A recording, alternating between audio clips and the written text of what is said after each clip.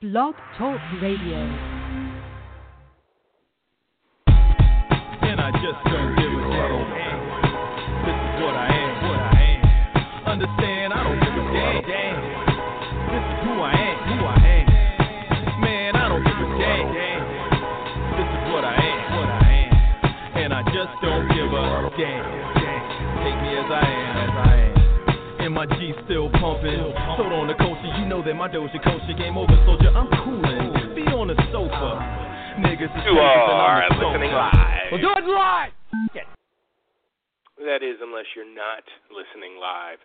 This is the Pro Wrestling Torch East Coast Cast. It is Wednesday, April 18th, 2018. I am your host, Travis Bryant.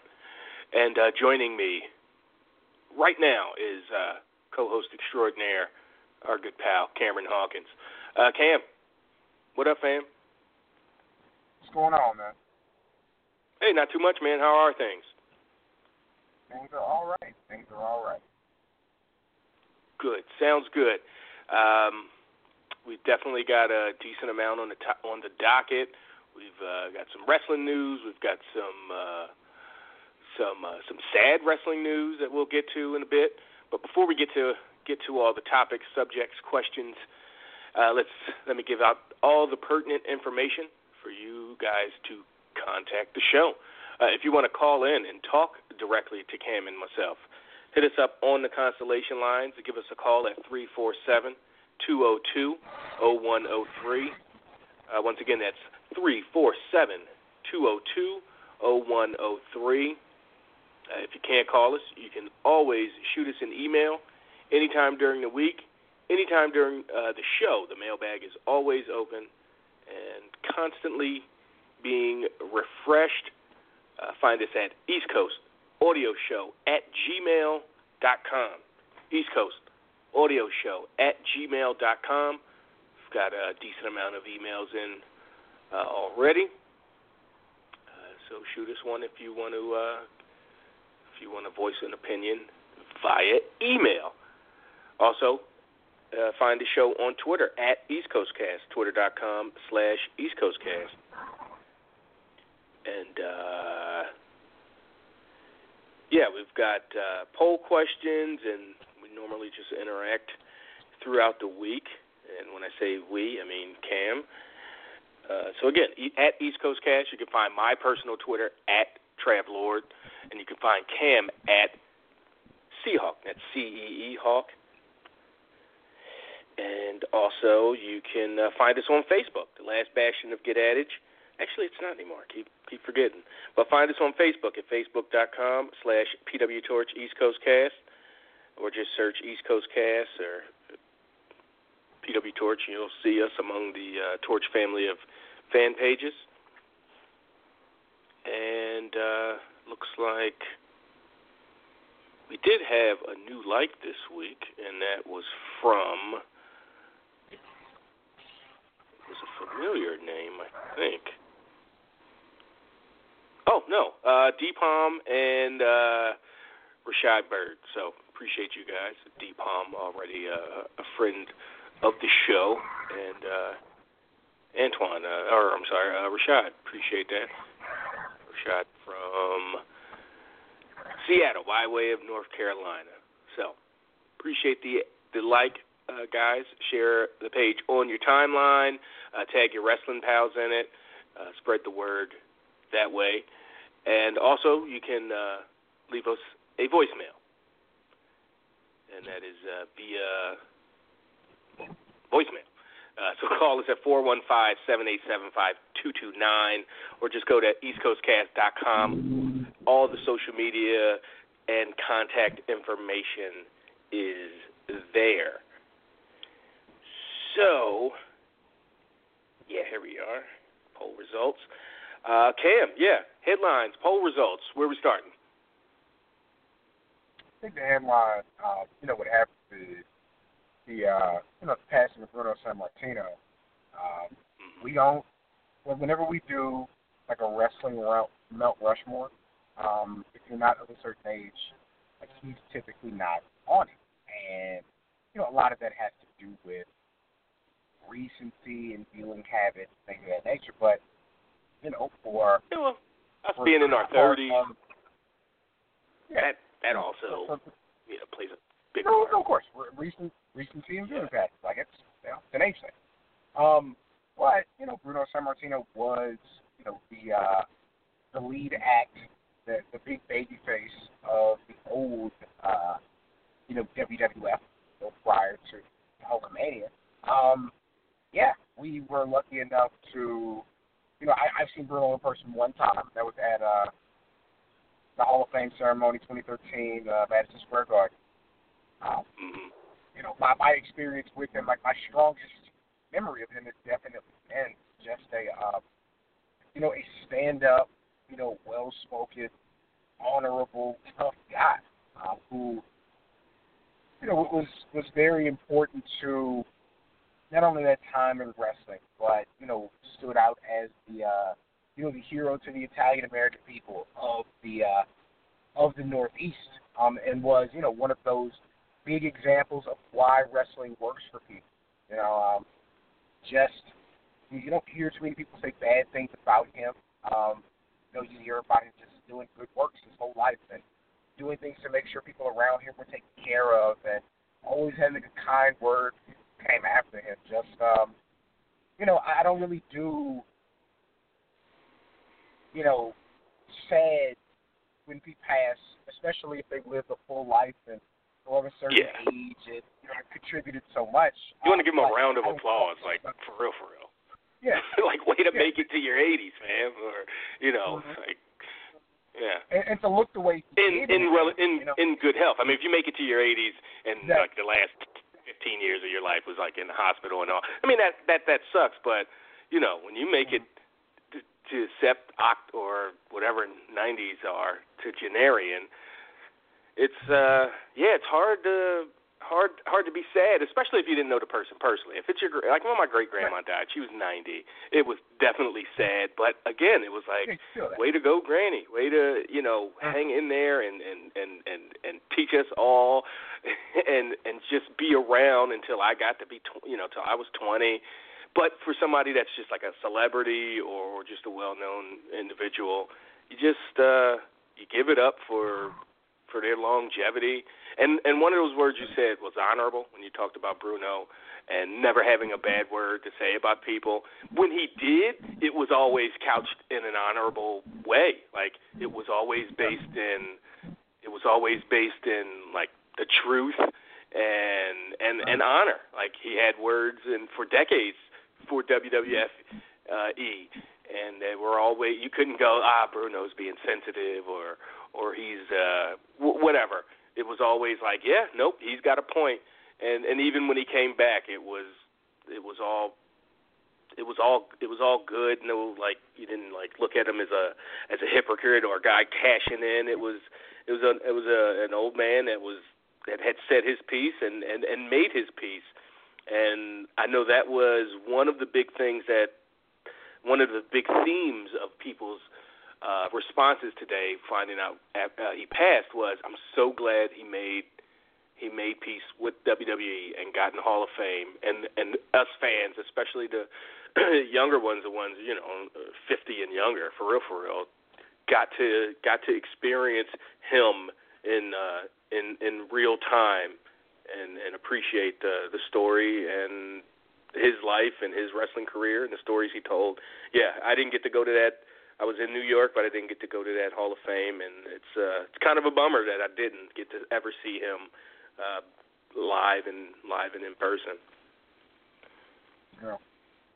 No, definitely a cool experience, and you always, it being somebody I didn't really know, like that being the kind of the first experience was really cool, because I appreciate like honorable old men because reasons. Like I really do find I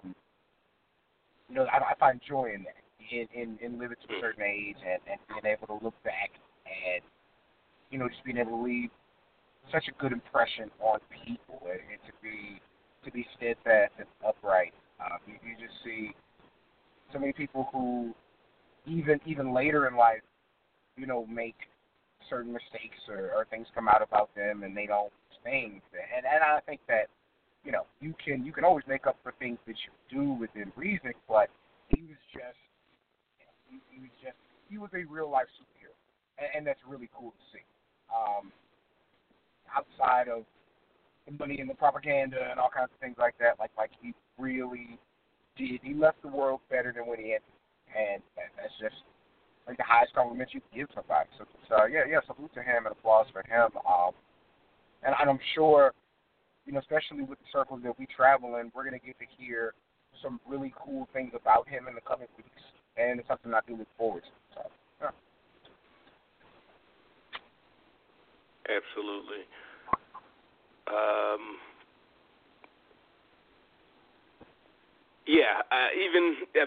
The thing about the network is, you can actually go and watch a lot of his stuff. It's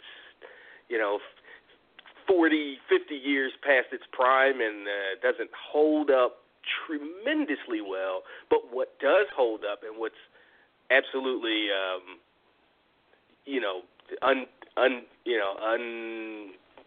without a doubt true is the crowd reaction holds up. Like you don't need to be able to see that arm drag or that body slam, whatever, the physical stuff in the ring. You can see that crowd reaction from all over up and down the East Coast react to him like he was goddamn Superman, and that's really all you need to know as a current fan or someone that didn't get to see him in real time, or someone that just only knows modern wrestling and knows the state of the art stuff that we see today. But a crowd reaction holds up. If we were able to see footage from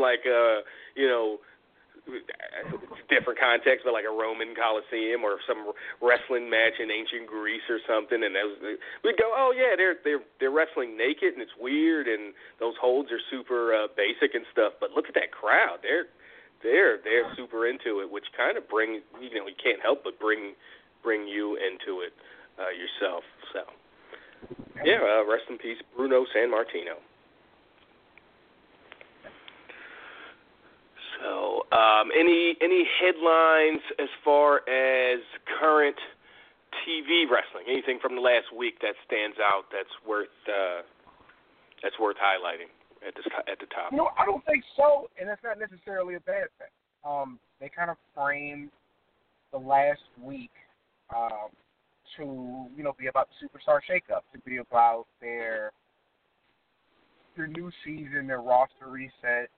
Call it what you will, but everything kind of hinges on that, and a lot of it is fantasy booking from our standpoint and from people's standpoint. Just, what's your initial reactions to, people jumping ship? Like, nobody thought that Kevin Owens and Sami Zayn were going to be out of WWE. Just assume, they'd be on the other show. That's what you get.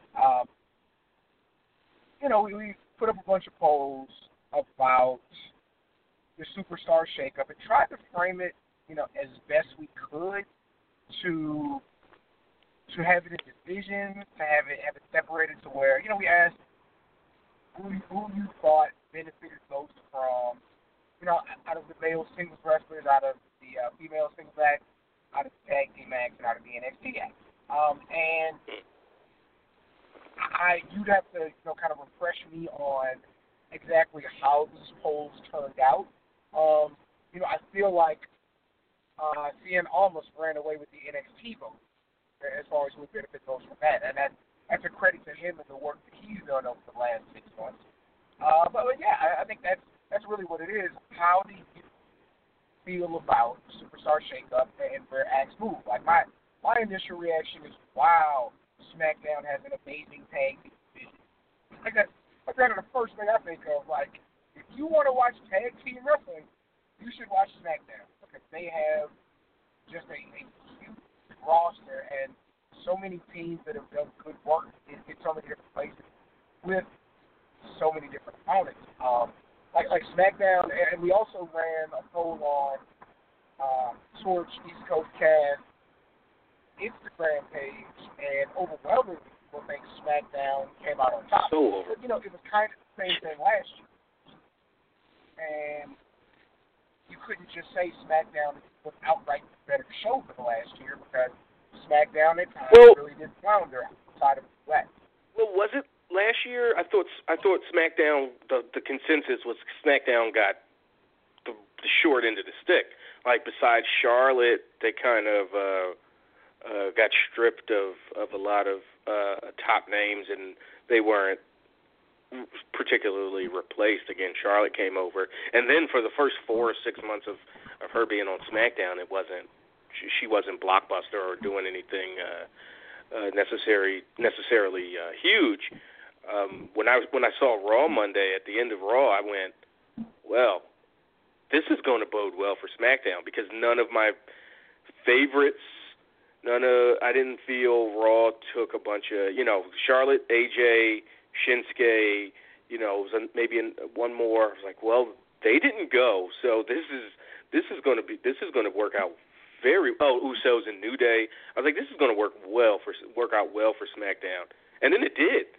I mean, it really did. 300 votes last year, and 270 of them said SmackDown turned out better than Raw after Superstar Shake. Oh, crap. So, well, okay. I guess I remember. Yeah. It's kind of that thing where,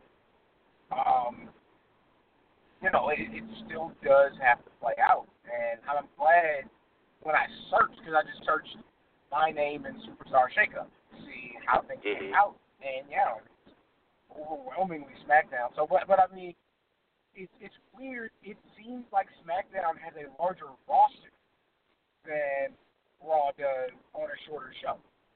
Like, just kind of looking at it seems that way.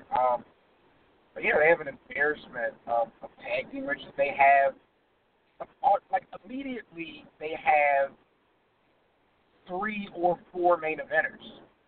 Like, they have AJ Styles, they have Daniel Bryan, they have Shinsuke Nakamura. I don't know who else would want to, like, Randy Orton, I guess, is still there. Oh, so, yeah, sure. Randy Orton is a main eventer. So, they have guys at the top that you want to see against each other. Yeah, and now guys in the middle or in the middle top, that you kind of want to see. I mean, did you ever think you'd want to see Cass in a match? Like, I can't wait to see Daniel Bryan chop his big ass down in size. And who would have thought?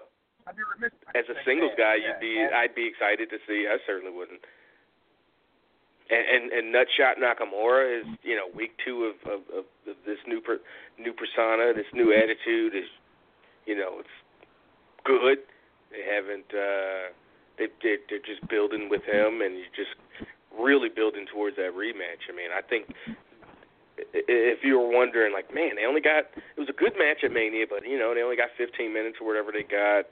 It seemed like they left a lot on the table, and they did.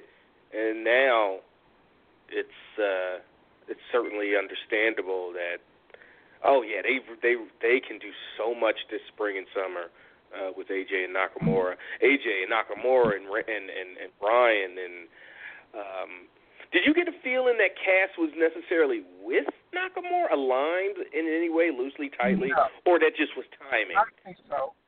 I think it was timing. I think it was timing. Okay. Cass hurting himself at the same time. But no, like you touched on earlier, you have a tag division with right now the Bludgeon Brothers at the top, but underneath them you have the Usos, the New Day, the Bar, the Club, and Sanity. Wait, the Bar? Did I miss that? The Bar got drafted to SmackDown. I missed that. Wow. What do they have on Raw then? Jeez. Breezango. Breezango and Slater and Rhino. And AOP's there. Okay, yeah, they'll dominate. Was there. The new guys or the top guys. So Chad Gable got moved to Raw, so they might have somebody there, they pair him with. Yeah. But I mean, going back to SmackDown, you have, your U.S. title picture is like Rusev and Jeff Hardy and probably Cien Almas. I mean, they're, Shelton Benjamin and Jeff Hardy just had a match. He's there. Like, you have a strong undercard. Like, and then we haven't even talked about, I'm not going to call them the Iconics because it sounds stupid. But you have the Iconic duo. You have your Charlotte. You have Asuka. You still have Becky Lynch. Like, Naomi. They're still, yeah. You have Carmella, the champion. Like, there's SmackDown has moved some pieces around, and they all of a sudden have these intriguing matchups. It looks good, and like Samoa Joe at the top of the SmackDown card. Like, don't let me forget Samoa Joe. Like, Joe. Yeah, they are really working with something. All right, so let's. I assume you don't have the poll up in front of you right now. Yeah, I did not. Okay, so just real quick, which non-NXT male singles wrestler benefited most from their move in the Superstar Shakeup? Winning overwhelmingly with 59% of the vote was Samoa Joe. Coming in second is really a two-man race here. Was Jeff Hardy with 31%, and then Bobby Roode and Jinder Mahal going over to Raw came in at 6% and 3% respectively. So, I mean, that was probably the biggest for me personally, the biggest one move in the entire shakeup. It was Joe going to SmackDown, and I think his promo, because I kind of halfway expected him to cut a promo like, well,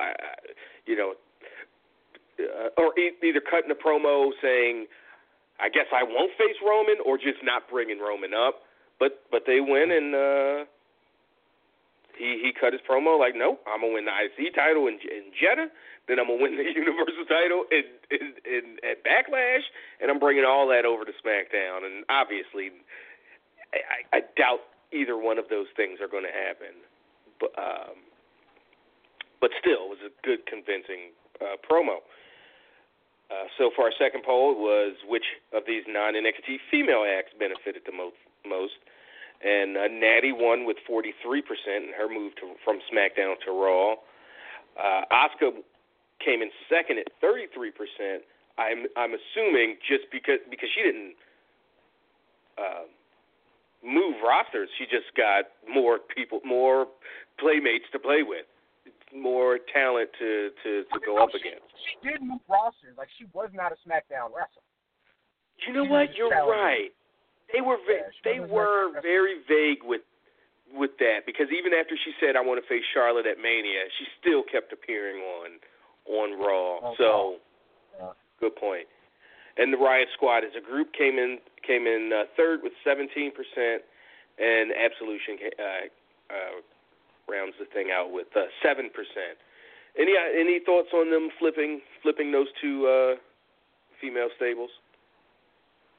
I mean, I think that you want to.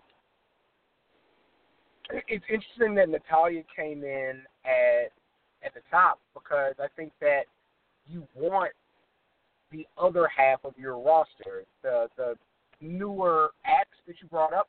I think you want them with Natalya and Sasha Banks, and Riot Squad got a few months with them now. Absolution gets actually no, they flipped. They went with them. In more reports is what I was saying. Like, you want to keep them around your vets.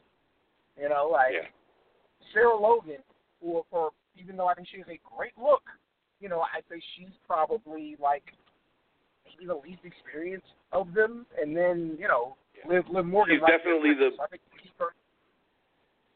She's the worst promo out of them all. And I don't even think I've even heard Mandy Rose speak a ton.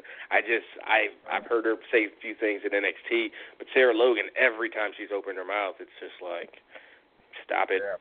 Let somebody else talk. Yeah, probably keep them around.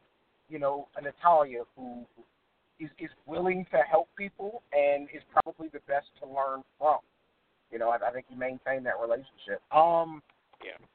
Yeah, but I also think it's just getting your newer acts, having as much of your audience as you can actually see them. And that's the way to do it. And the third poll of 4, which of these non-NXT tag teams benefit the most? And Gallows and Anderson ran away with it with 49%. Owens and Zayn, even though they're not a traditional tag team, came in at second with 23%. And Breezango, 15%, and The Bar, 13%. So yeah, I mean, someone that voted for Breezango even mentioned Daddy Mountain. He says, I want to say Breezango on a 3-hour show that all but guarantees them to be on TV every week, and in a depleted tag division, they could really get a push inside the ring too. Unless Raw gets too hands-on and ruins what made them special, so I'm wary. But yeah, I mean, it's even if they're not your favorite team, you can, like Daddy Mountain, rationalize well, they've got a ton of time to fill on Raw, and that division. Shit, just thinking about the Bar now is going. That division is just really non-existent. I mean, AOP should win those tag titles and never lose them. I mean, until they bring up the next big, tag team. But Breezango and Rhino and Slater, none of those guys should be dethroning them. But Gallows and Anderson headed over to SmackDown by themselves. No Finn, so they're not going to. We only got the Balor Club, for a few months on air. You do have AJ. You have AJ there, so that's not, they can still, and they've had that relationship already on, on Raw, and now they're all faces at the same time, more than likely. So, that could still be a thing. And the last poll, which NXT act benefits the most from their move in the Superstar Shakeup? And Almas and Zelina Vega won with 47%, followed by Drew McIntyre with 33%, and Sanity, who I voted for, with 21%. That was probably my second favorite move of the draft, or of the Superstar Shakeup, was Sanity getting called up. I like how they gave you a pretty decent video package to kind of whet your appetite, but not just debuting them right away or having them attack someone right away. It was always kind of a feeling like, I think they're NXT lifers, and they easily could have been like, they're not a main roster actor. But I think after that War Games, I think Killian Dane is probably the reason they got moved up to SmackDown. I think he's the one that they see. He's the one that's been getting featured the most in their matches, especially at that War Games, and then in that ladder match at Mania Weekend at TakeOver. So yeah. All in all, I thought it was a good shakeup. Say what now? Yeah. Eric Young was a TNA comedy act who eventually got his own TV show, who was supposed to be a guy who never got out of NXT, who is now on SmackDown. Just salute that guy. Talk about defying all the odds and not settling for where you are. Like settling for your not knowing your role and shutting your mouth. Mm-hmm. Talk about keep plugging away and just keep putting in good work. I mean, Eric Young has been one of the most consistent acts I've seen over the last 15, 17 years since, whenever TNA debuted. So that's this week's poll. Or polls.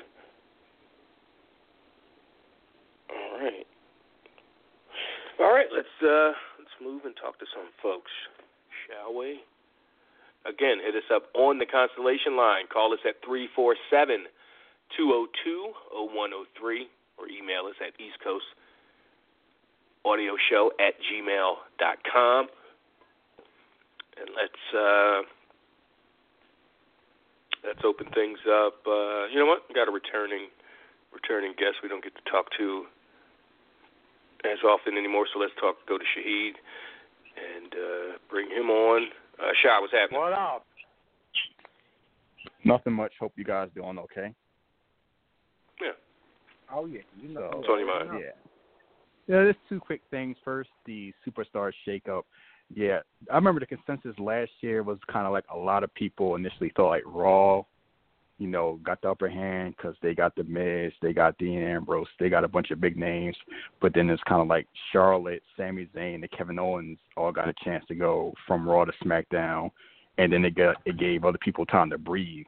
Like, so you can kind of see the arguments on both sides. This year, it has seemed like it's just overwhelmingly SmackDown. Like SmackDown basically added a mid-card, has the best tag division, strengthened the women's division, has a main event of people. You got like 4 or 5 guys that can be in a main event, and they're all like, you know, believable. Like if you look at like their top wrestlers, like wrestling skill wise, I like the top 10 names. I would say 6 or 7 of them will be on SmackDown. What's if the? you had to, You got it, Cam. I was gonna say, like, if you had to say, like, and of course, it's for a bunch of reasons, it's not directly comparable. But like, if you had to say a SmackDown 6, like you have AJ, you have Bryan, you have Nakamura, you have Samoa Joe, and then throw in, I don't know, an Almas and a Jeff Hardy. Like you. Or you could say like, yeah, or you could say like Rusev. Yeah. Yeah. Yeah, I'd put Rusev and Orton in that as the last two, Orton. but yeah. But because you can actually flip, you actually could have a SmackDown 8, you know, really. Mm-hmm. And I think it's comparable really to the SmackDown 6 that I think you're talking about from like 03. I mean, it's not Eddie and, you know, it's just star power kind of thing, but, you know, for 2018, it's pretty damn good. But it's funny thing is kind of like they weren't, when the SmackDown 6 was a thing, they weren't at the star level that they remember them now. Like Edge was still on the come up. Yeah. Kurt Angle was kind Edge of like, in 02, 03. Yeah. Yeah. Like, totally. you know, Angle was trying to get over, like, you know, get out the shadow of The Rock and Triple H. Benoit was on the come up. Rey Mysterio was on the come up. So it was like, there was a lot of. Yeah. So, and like this one, it's a good chance you could see a fatal 4-way with Joe, Nakamura, AJ Styles, and Daniel Bryan. That's insane to think about. Like, that could be an actual SmackDown match, like a title match. Who would have thought that would have been a thing, like, say, 4 years ago? Why, I don't want to say why now, but why did SmackDown get, like, clearly it was a concerted effort because nothing that they do isn't.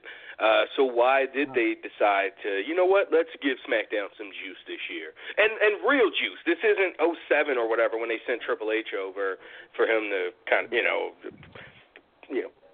play and dominate SmackDown for a year. This seems real. This seems of consequence. Yeah. And any theories on, like, why and who, maybe? Thing. Like, yeah.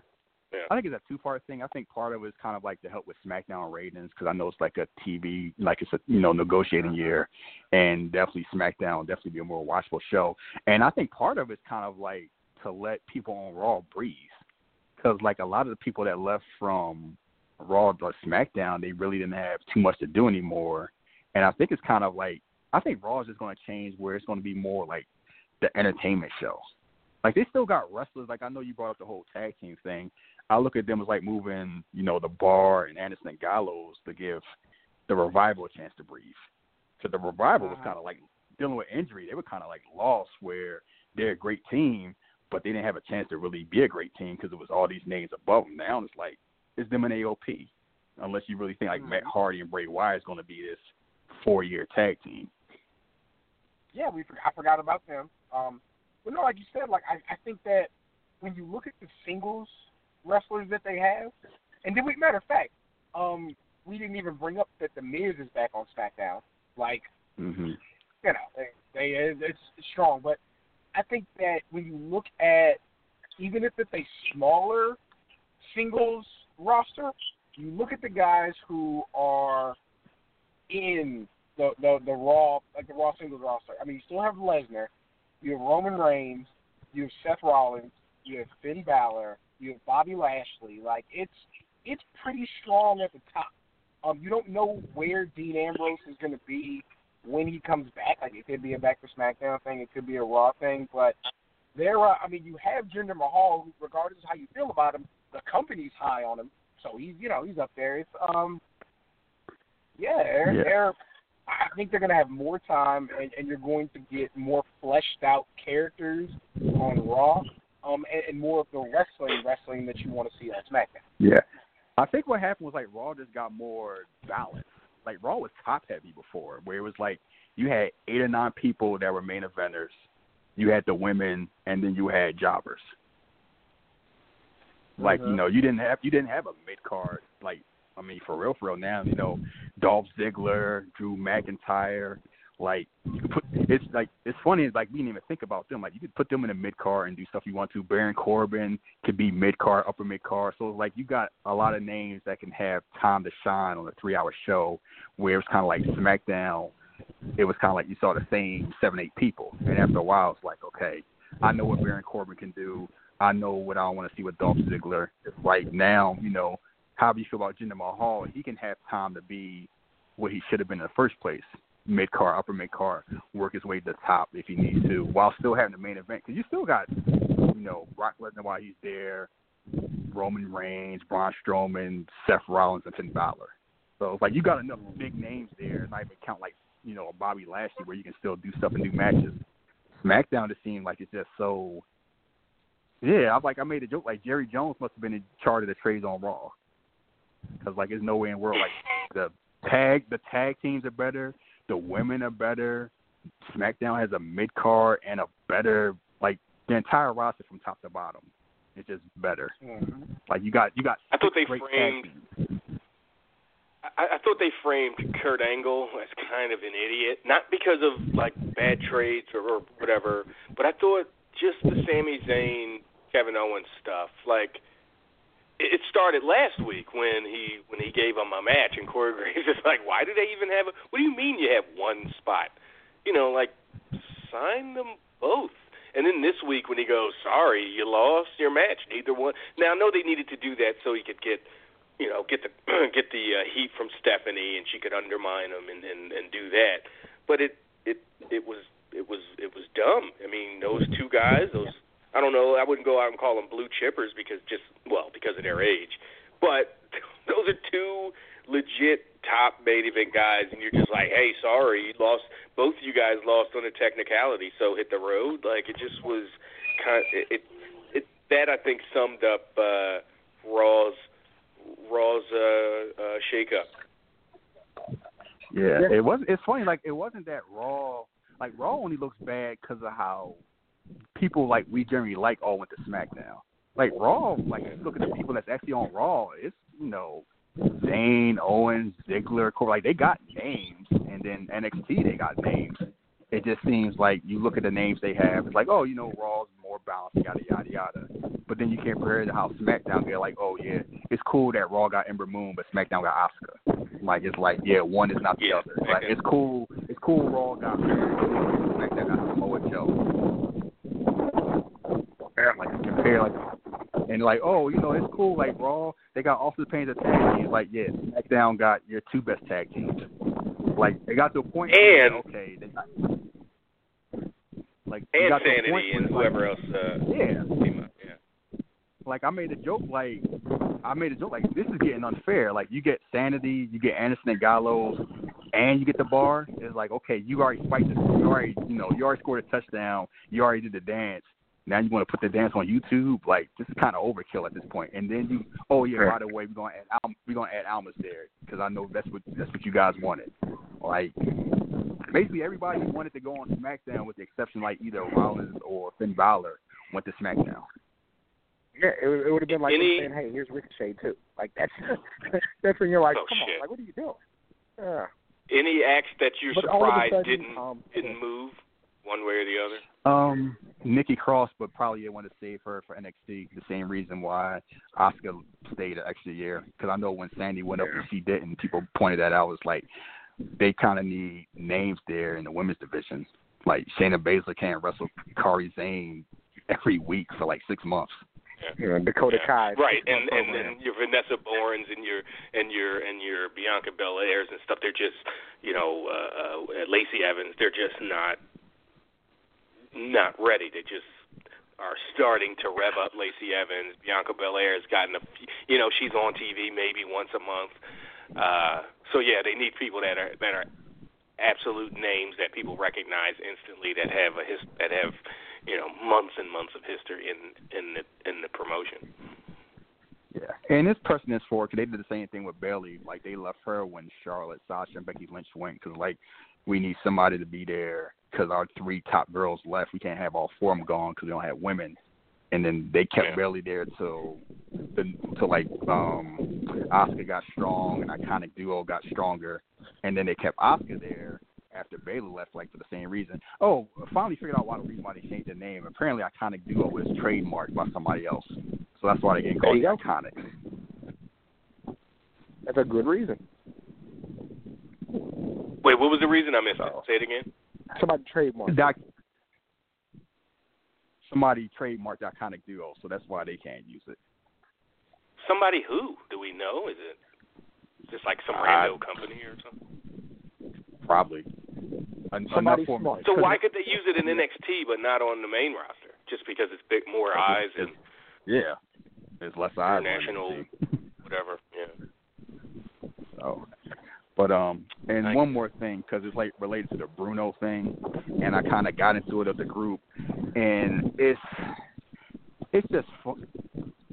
I know why people are, like, with Bruno passing away, like, I was able to go to the Hall of Fame and seeing that, like you guys said, basically you don't want to throw around the word hero, but if you're going to use one, it's him, because I rarely heard, like, bad stories about him.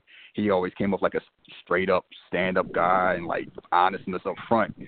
So I get the whole kind of, like, you want to protect your heroes and stuff, but this whole we going to get on Dave Meltzer because he told the truth thing, like, why can't we wait 3 weeks? It's like, he didn't slander Bruno. He didn't slander the man. Not even close.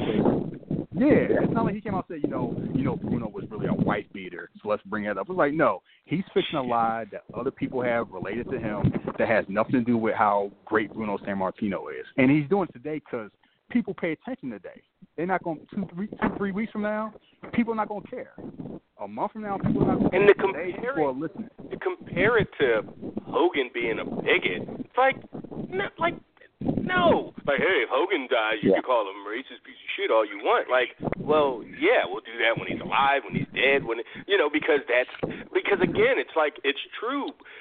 But not only was the attendance thing or sellout stat that that Dave said true, it was so benign.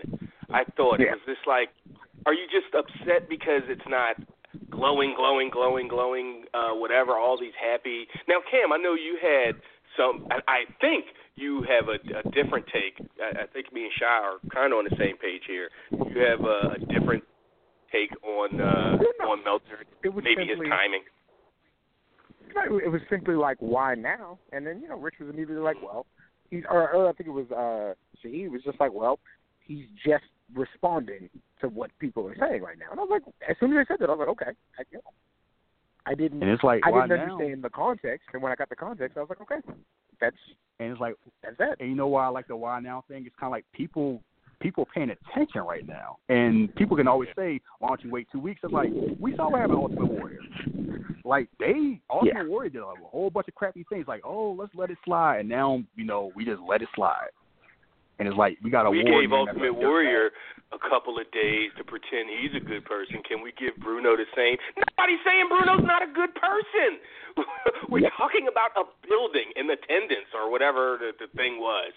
Nothing to do with a character assessment or a judgment analysis of his personality or character. It's simply, hey, this number isn't that number. And if that makes you feel like they're disrespecting Bruno or his legacy in some way, I really don't know what to say, and I stayed out of it. I stayed out of it on Twitter. I wanted to say something in the group, in the Facebook group, but you kind of said what, you know, when you said your thing, Shahid. I was like, oh well, you know, there's no need for me to, you know, basically repeat the same thing.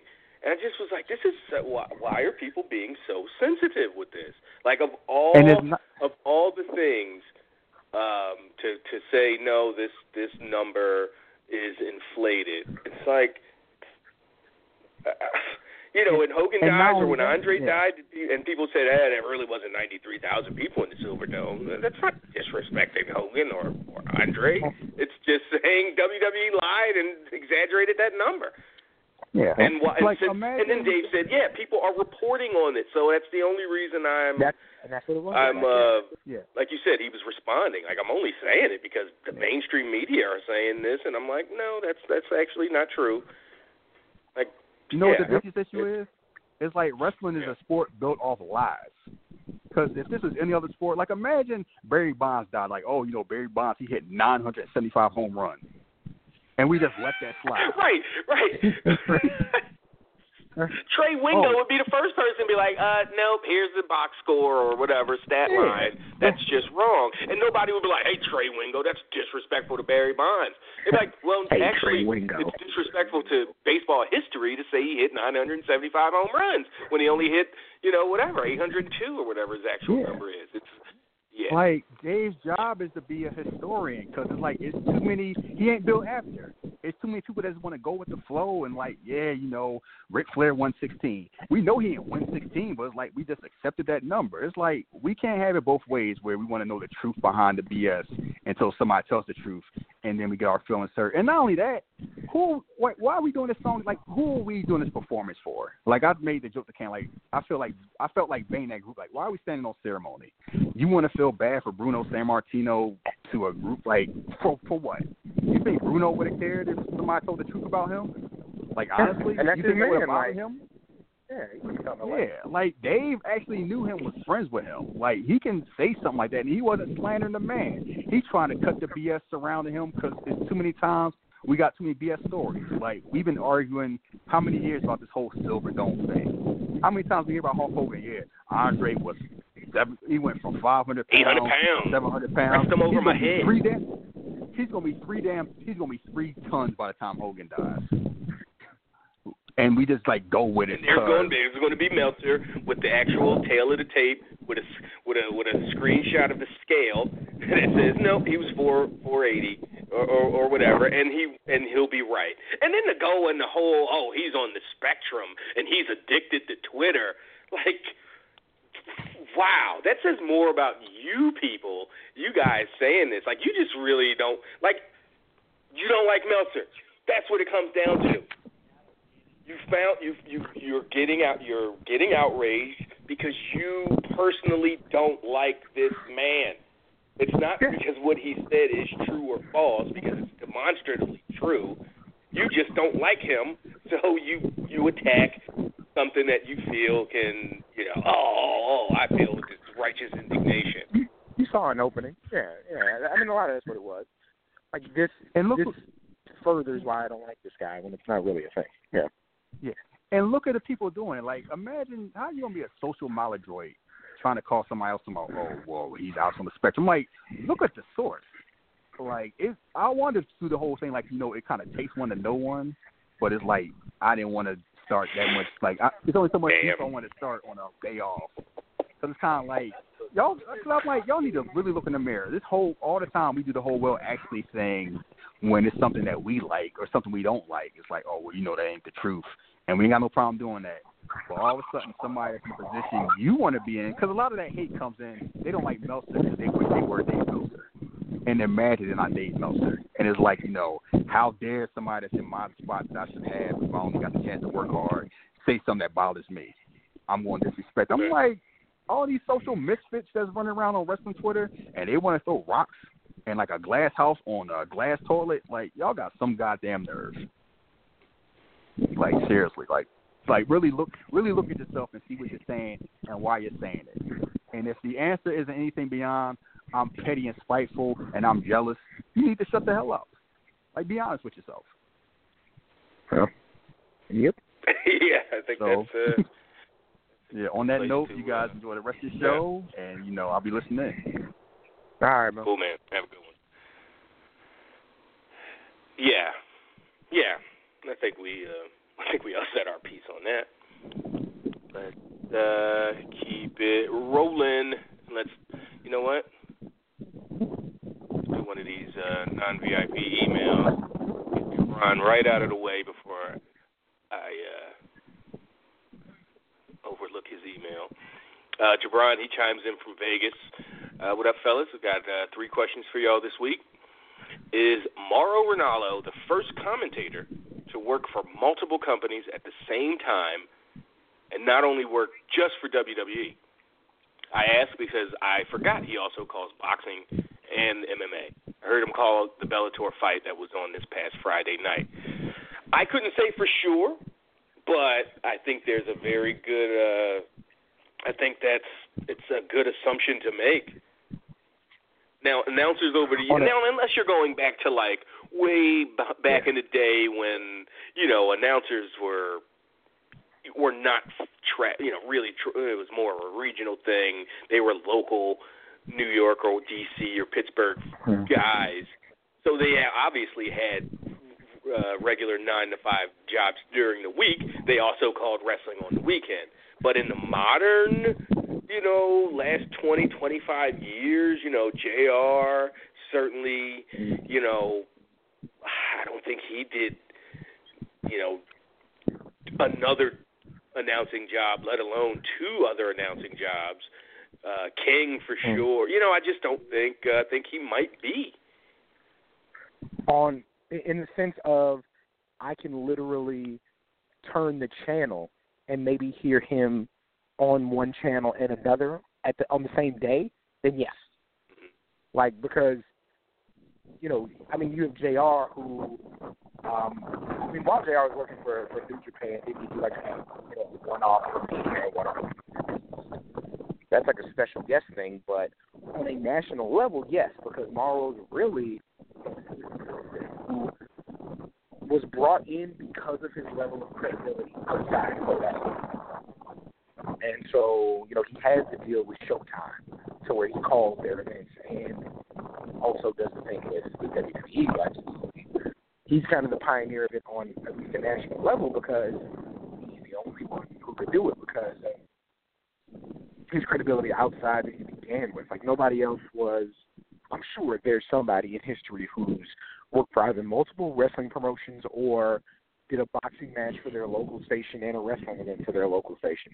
But as far as what we could identify in this level, then yes, it's him and just him.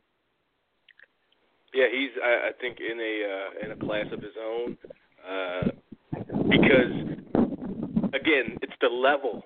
He's doing big time stuff. He's calling big time MMA. No matter what you think of Bellator, it's big time mixed martial arts. It's an international brand, and then he does. Absolutely calling he the does top boxing matches. Like, boxing stuff. I mean, I was caught off guard. Say it again. I said, yeah, he's calling the top boxing matches in the world. Yeah, at this point. I was caught off guard one day, just randomly watching or not even watching because I don't watch boxing, but it was on somewhere.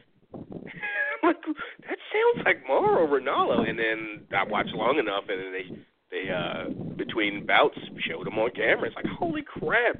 And I think this was during his first run before his run in with JBL and stuff a year or so ago. Yeah, Mauro's in a class of his own. Number 2 from Jabron. After the shakeup this week, do y'all see anyone being released from their contracts after the shakeup is all done? Yeah, I said on Monday, guys like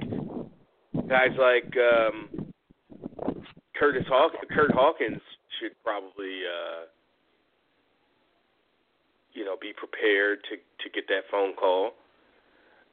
We forgot the Miz Taraj, or maybe they'll just go by the Taraj. I don't know what they'll name them. They'll have maybe they'll get a push in that tag division.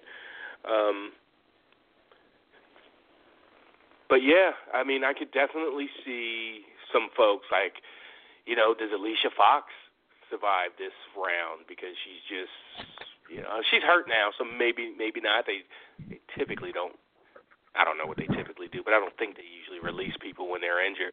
But we haven't seen her in a while because she's been injured, and even when she was around, it wasn't like she was doing tremendous. Well, she's never done tremendous work. And she had the run-in with Rousey's husband at Mania weekend. I don't know how that bodes for her career, but yes, I definitely you gotta subtract somewhere. It's math, numbers. The worst thing that can happen to an employed minority in a large company, the worst thing that can actually happen to them? Diversity. It's the worst thing that can happen to them. And I'm sure Alicia when you're Fox not seen as special anymore? Is that what you mean? When Alicia Fox, who has had some entertaining moments, especially in the last couple of years, who keeps herself in great shape, has a great look, is athletic, regardless of her actual wrestling acumen, all of a sudden there's Ember Moon, who is years younger and light years ahead as far as a worker, who has a unique look that nobody else has. And it's probably I can't say it's directly going to lead to her losing her job, but it has to kind of put you on edge, that is somebody who I'd be like, well, I don't know how well this is going to go. I feel like Heath Slater's going to have a job for life. He just is. Yeah. And there's I feel like they might keep him around just long enough to be like, we're going to put 3MB on camera together. Just to do it. He might be around for 6 months just to get that moment. Don't do it. And, his... I think it was somebody, maybe it was Sean that tweeted, he was super excited. I'm like, and it was no, they should absolutely not have these guys on camera at the same time, which means next week on Raw, we'll get a backstage sketch and a match, so... that's R-Truth clearly has a job for life. He just does. He's not going anywhere.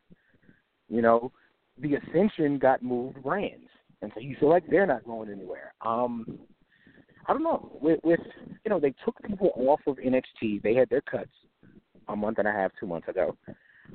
So it'd be hard for me to say. I could see an Alicia Fox, but I feel like they're going to be probably slower to release women at this point.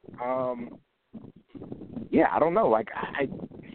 I would say my man, they need enhancement, folks, because when Mandy Rose wrestled Natalya on Monday and lost, I was like, why didn't they just have put a jobber woman in that spot and give Mandy a win, and then do an angle or whatever they were going to do after? I thought it was so counterproductive to have Natty come over and then just right away beat Mandy Rose in pretty quick fashion.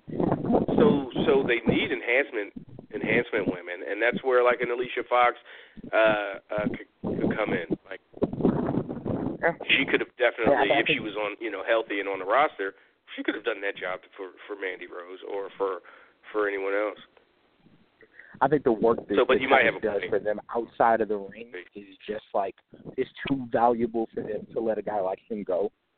I don't know. I maybe a Dana Brooke. I'm just thinking about who's not utilized to the point where you could see them leaving. It's really difficult for me right now, especially I can't see anybody who got moved being released. Zack Ryder got moved. They filmed the whole thing. They feel like he's not going anywhere.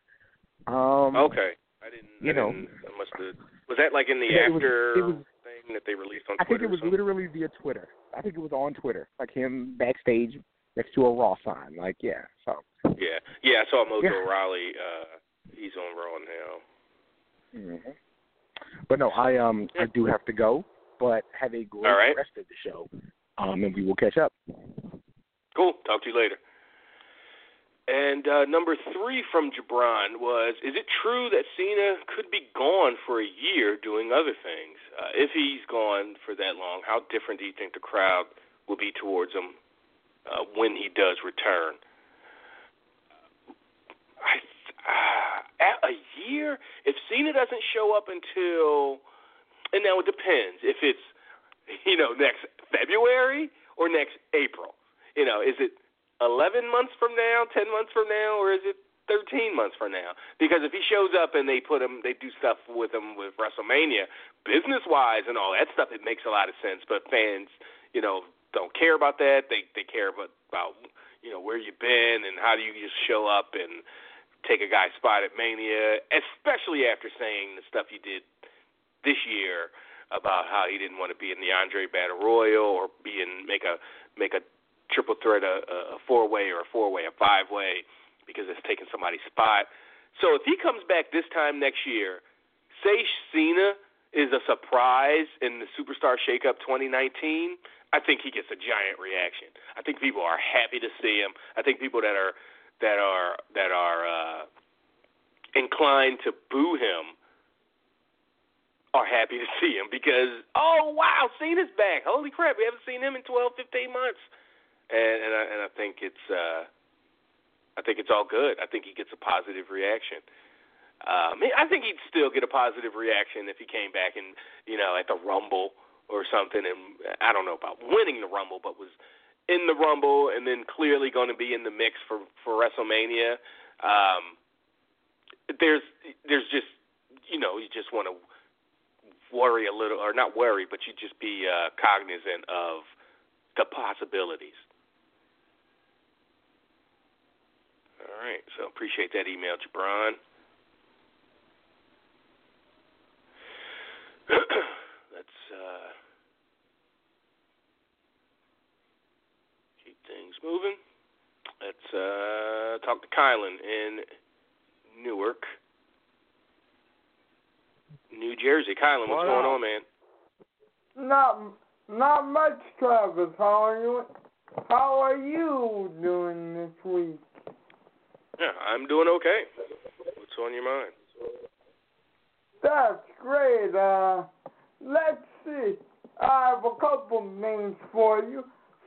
First of all, for, I believe, the first time ever, the powers that be at WWE have allowed WWE Network programming to compete against itself because, as I understand it, in a few minutes at 8 Eastern, not only will we have NXT on the regular live stream of the WWE Network schedule, but also at 8 o'clock in the original section of the WWE Network on demand, we will have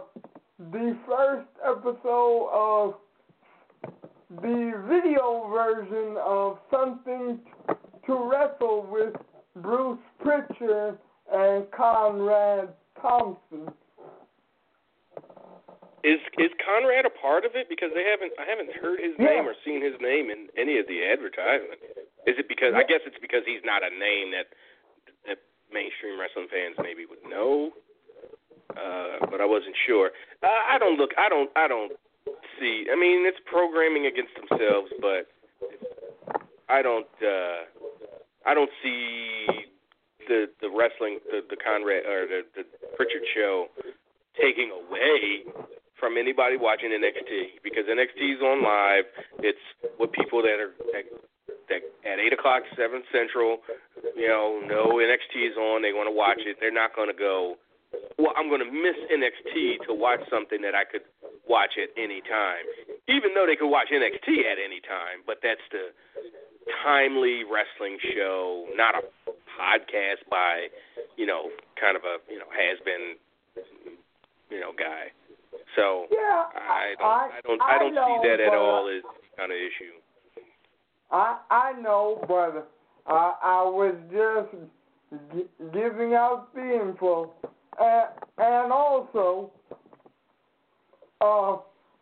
Bruce Pritchard himself said that when WWE approached him about doing the network version of something to wrestle with, he asked the head of the network whether anyone in the company listens to the show, because they are very uncensored and use a lot of language, and they said, the person said, yes, we do, and we want you to stay the same. And Bruce says there are only two subjects that he and Conrad will not be talking about, and that's because they don't want to. And those two subjects are the 1992 Pat Patterson, Tom Cole ring crew scandal and the Chris Benoit murder-suicide. Okay. I mean, we'll see. I mean, they could say there are only three things we're going to talk about. Yeah, again, like Brad and Britt and what's-his-face said on the Katie Vick as a Live Alive podcast, they're not going to say Dave Meltzer's name in any kind of, they're not going to talk about Wade Keller. Like, what did he say? He said they're not going to talk about Dave Meltzer. That's half their gimmick. And they're not going to talk about Wade Keller, and that's the other half of their gimmick. I don't listen to their show, so I don't know how accurate those claims are, but they're not going to give those guys any publicity, even in a negative way, which that's how they talk about them. They're just not going to give people, So we'll see. It'll be interesting. Is this going to be a weekly show, Kylan? Do you know? I don't necessarily. I've heard two floating theories, which means maybe Bruce and Conrad don't even. I heard that this is either going to be a daily thing where one is released every day until the first 13 are done, or it could be a weekly thing where it's released every Wednesday, I guess, at the same time, but I haven't heard. It'll be interesting after 4 or 6 episodes, what they're able to say or what they're willing to say. Yeah, so it'll be something that I'll anticipate, because I'm sure you'll watch the show it's a visual thing. And by the way, the reason that they were placed in the on-demand original section is because they were told they can use as much quote-unquote same thing with the cartoon. As they like the cartoon Camp WWE is never on live. It's never on the live feed. It's always on demand, because they don't want kids or anybody that's going to be offended by language or adult themes to, you got to search that stuff out. So, and that's understandable. So, cool. Anything else on your mind, Kylan? My question for this week, or first one, is, and it's too bad Cam's not here to answer this, but would Jeff Hardy now being the United States champion and defeating Jinder Mahal on Monday, could Jeff have wrestled Jinder Mahal for the U.S. title and won as a test for a potential another run with a world title in a year or two, let's say? I think everything's a test. So, in a loose sense, yeah, probably.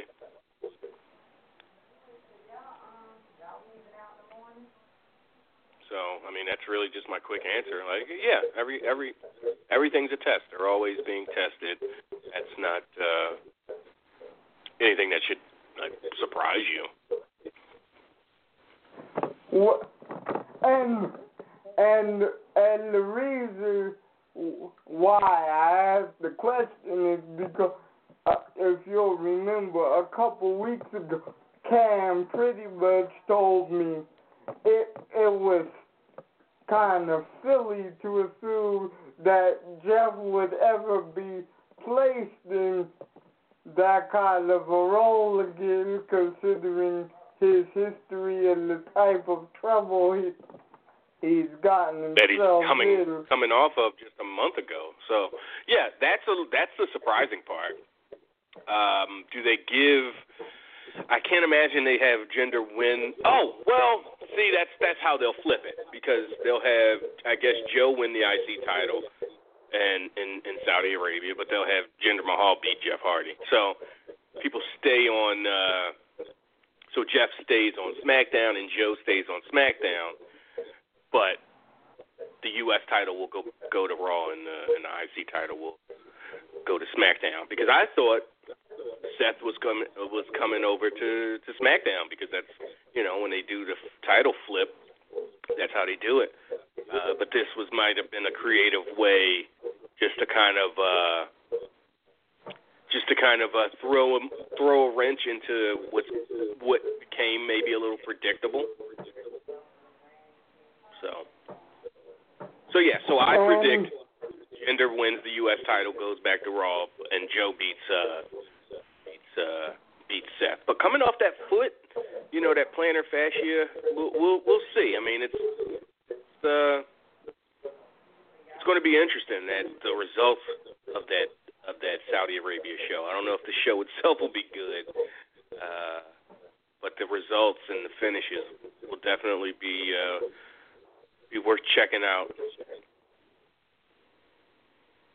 And my second question, quickly, is with the death of Bruno Sammartino generating a great deal of mainstream press across several different outlets, what other wrestlers besides Ric Flair and Hulk Hogan do you see being able to generate this kind of press if health problems or other things cause their untimely passing?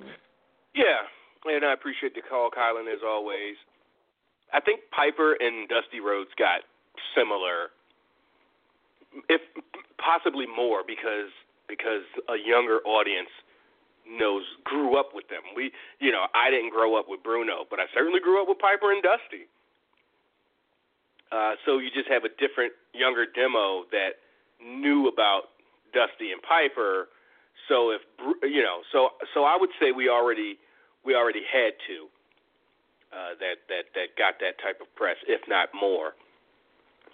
But current guys that are still alive, that if obviously, I mean, not just because of their star power, but because they'd be so young. It's anybody that was in Rock and Austin and Triple H, and that would generate a ton of interest in mainstream stories because again, they're so young.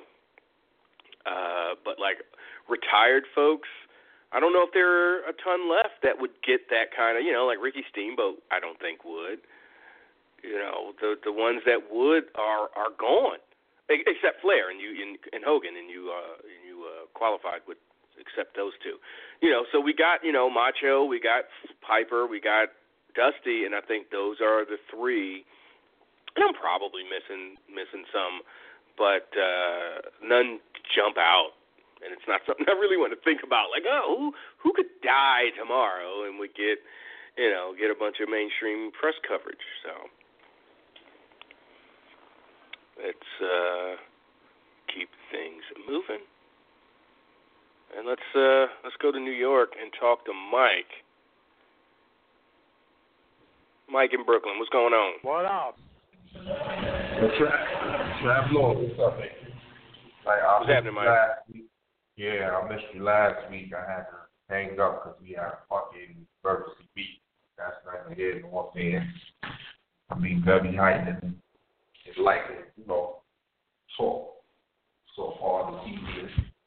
Y'all hit most of the bullet points. I think, the superstar draft, I think it came off, very well in favor of SmackDown.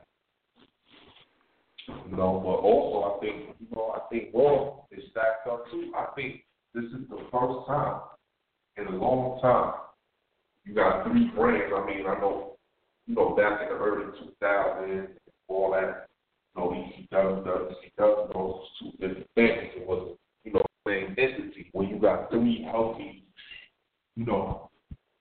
brands. That being Raw, SmackDown, and NXT, because they got a plethora of dudes down there too.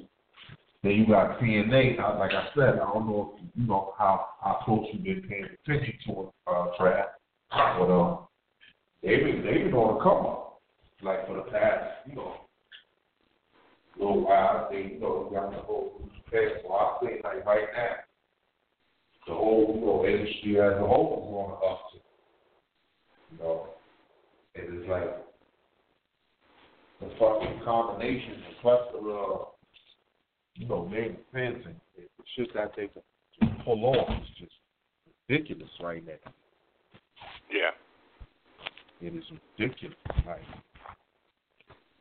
I see somewhere down the line, like towards the end of the year, because to me, like off the rip, it's just based off of the promo that he cut last night. I don't see why Joe ain't the top heel on SmackDown.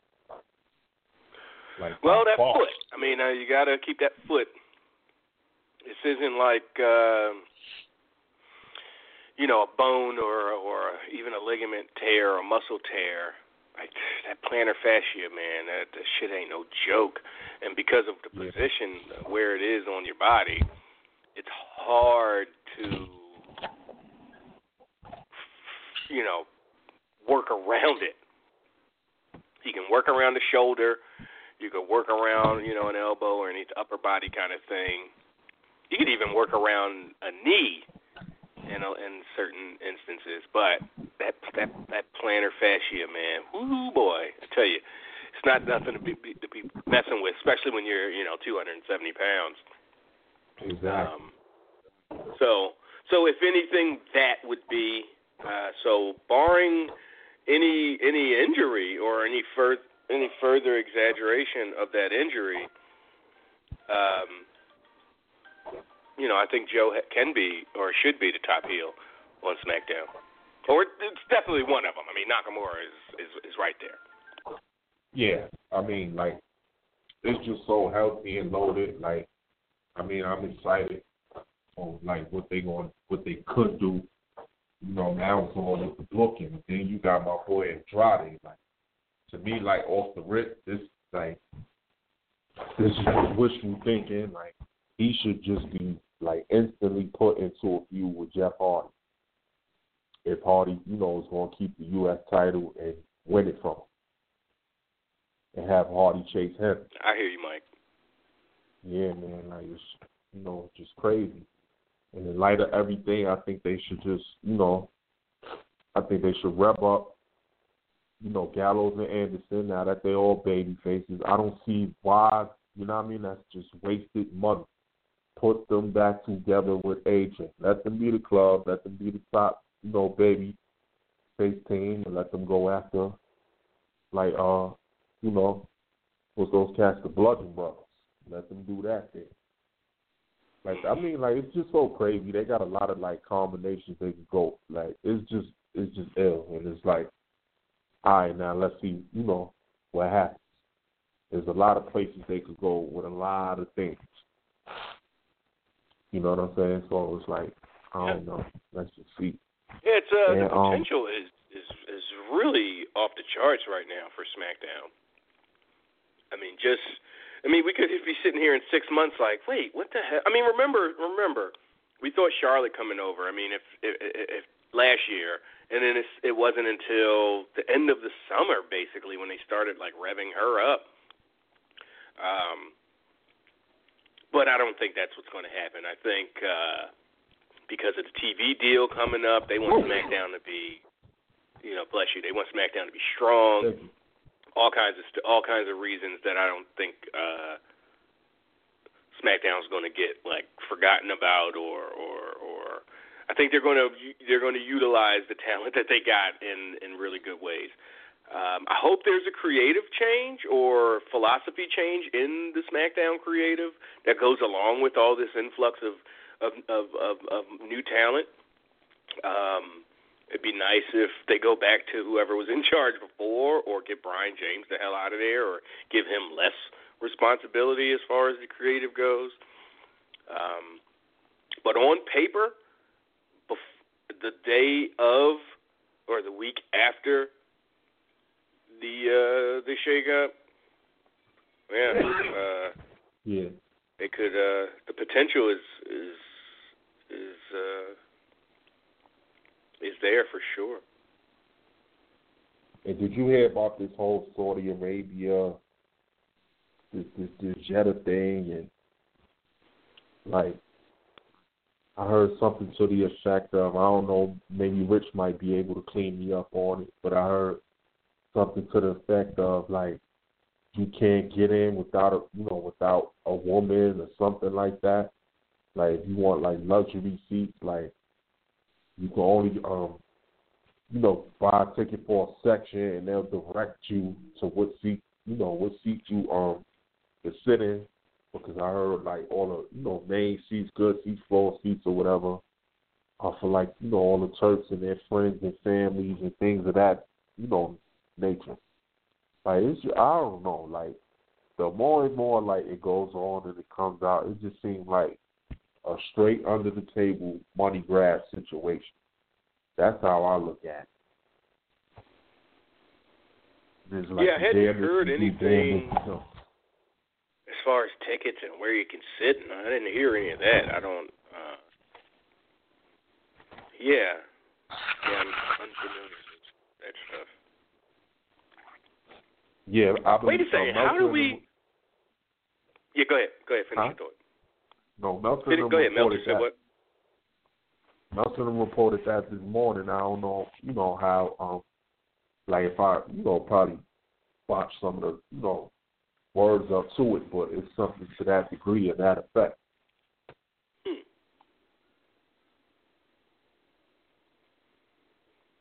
Well, I'm not surprised. They've, like we talked about a few weeks ago, they do things differently over there for sure.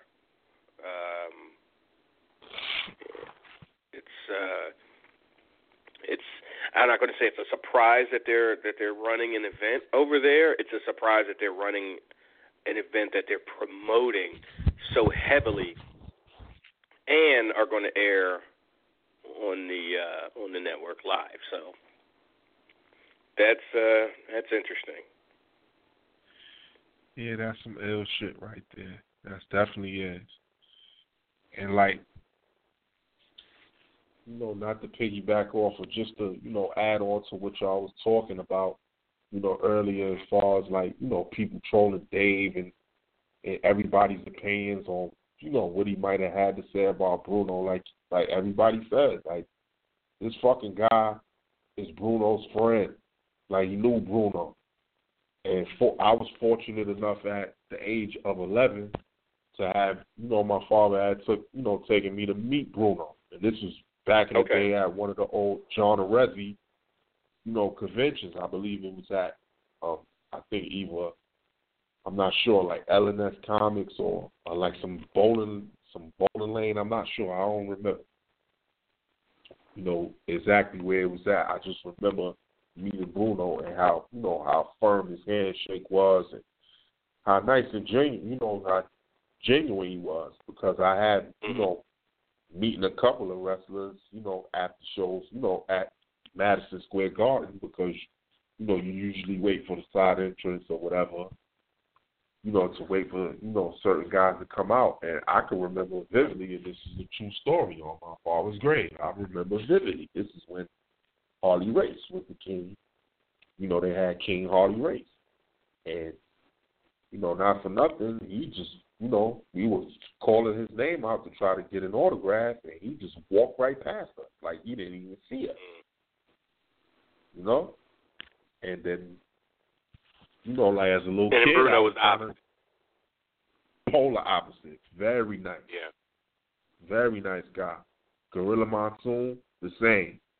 Howard Finkel, the same. Like, I still have their autographs, if I could find it framed somewhere in the old picture frame on the program from '87. I'll never forget it. It was One Man Gang and Hogan on top. And Honky and Randy Savage. Those was the two main events. But yeah, sleep in peace, Bruno, all that. Like, I'm just curious to know, like, what's your feel on that show next week, and like, will you watch it, or will you be interested in seeing it? I mean, I might look at it later on demand, but I don't know. I mean, I don't know if there, not enough hours in the day kind of thing. I'm more interested in the results than watching. I really have an issue with the whole watering down the Royal Rumble. Like, to me, that's a problem. And then, not only watering down the Rumble that we get every year, calling this thing the greatest Royal Rumble. And how long is this show going to be? If we got to have a Royal Rumble, which is usually an hour, chunk an hour out, or do they fit 50 in an hour so people are coming out every minute instead of every 2 minutes or 90 seconds? It just seems, again, if this was something that they just had and they didn't promote the hell out of it like they're doing, whatever, who cares? That's fine. But to show it on the network, to have so much hype going into it, that's the part that I don't understand. Like, why are you putting so much effort into it? Yeah, this thing has 10 matches. Yeah. And a 50-man Royal Rumble. That's absurd. Ridiculous. You're supposed to sit there and watch a 4-hour, like, Saudi Arabia house show? So I'm more interested in the results. The fact that it's on at noon on a Friday, I'll be working. I'll be in my truck. So, I probably won't watch live unless something, Maybe I'll just throw it on in the truck and just have it on, and that's how I keep up with it. But I'll probably just go online at 3 or 4 and then just read the results, or I'll wait for that tweet to come through from Wade or Dave or whoever that got results, and I'll just see who won. And I think because I think the only title that's going to change hands is mic dropped off, is the U.S. title and the IC title. I think there's a chance Jinder beats Jeff and Joe beats Seth. So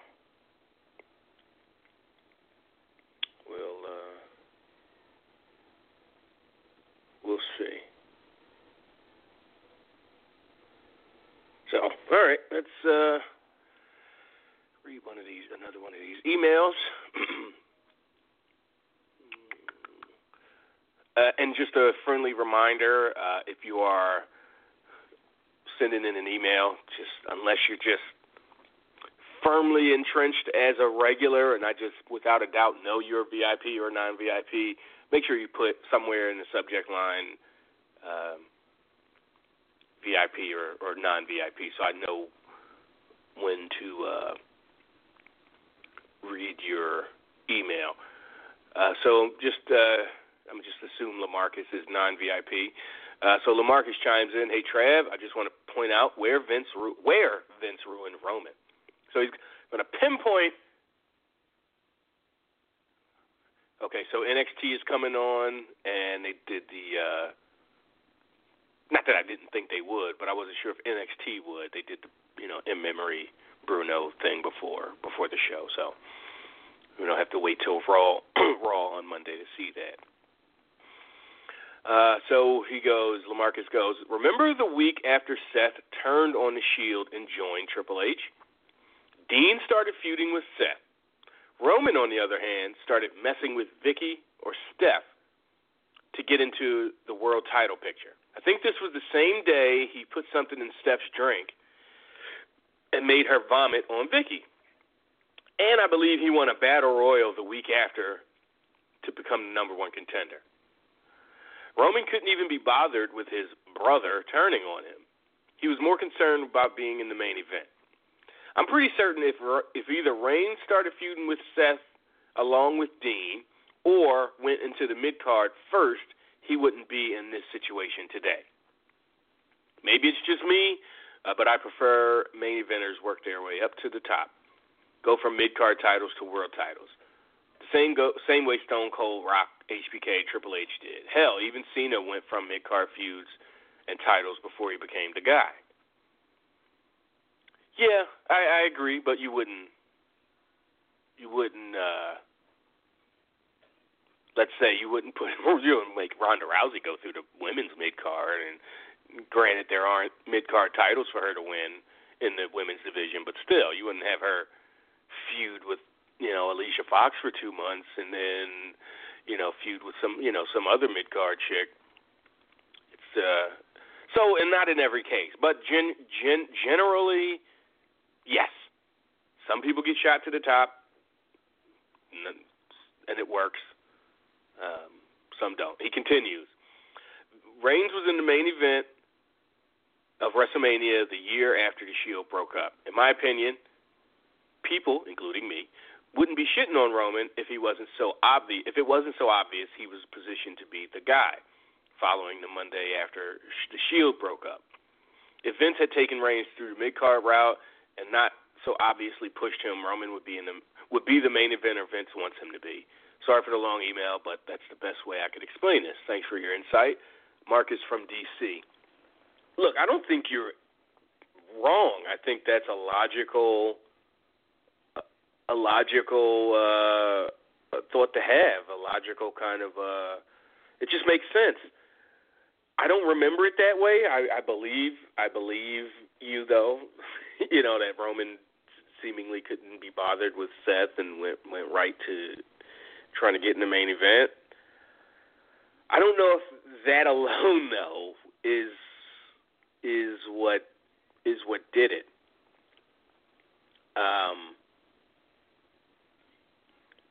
I think it's more because remember he wasn't really cutting promos. He was just and then doing silly stuff with Vicky, trying to get in the title picture. I think it's more his attitude.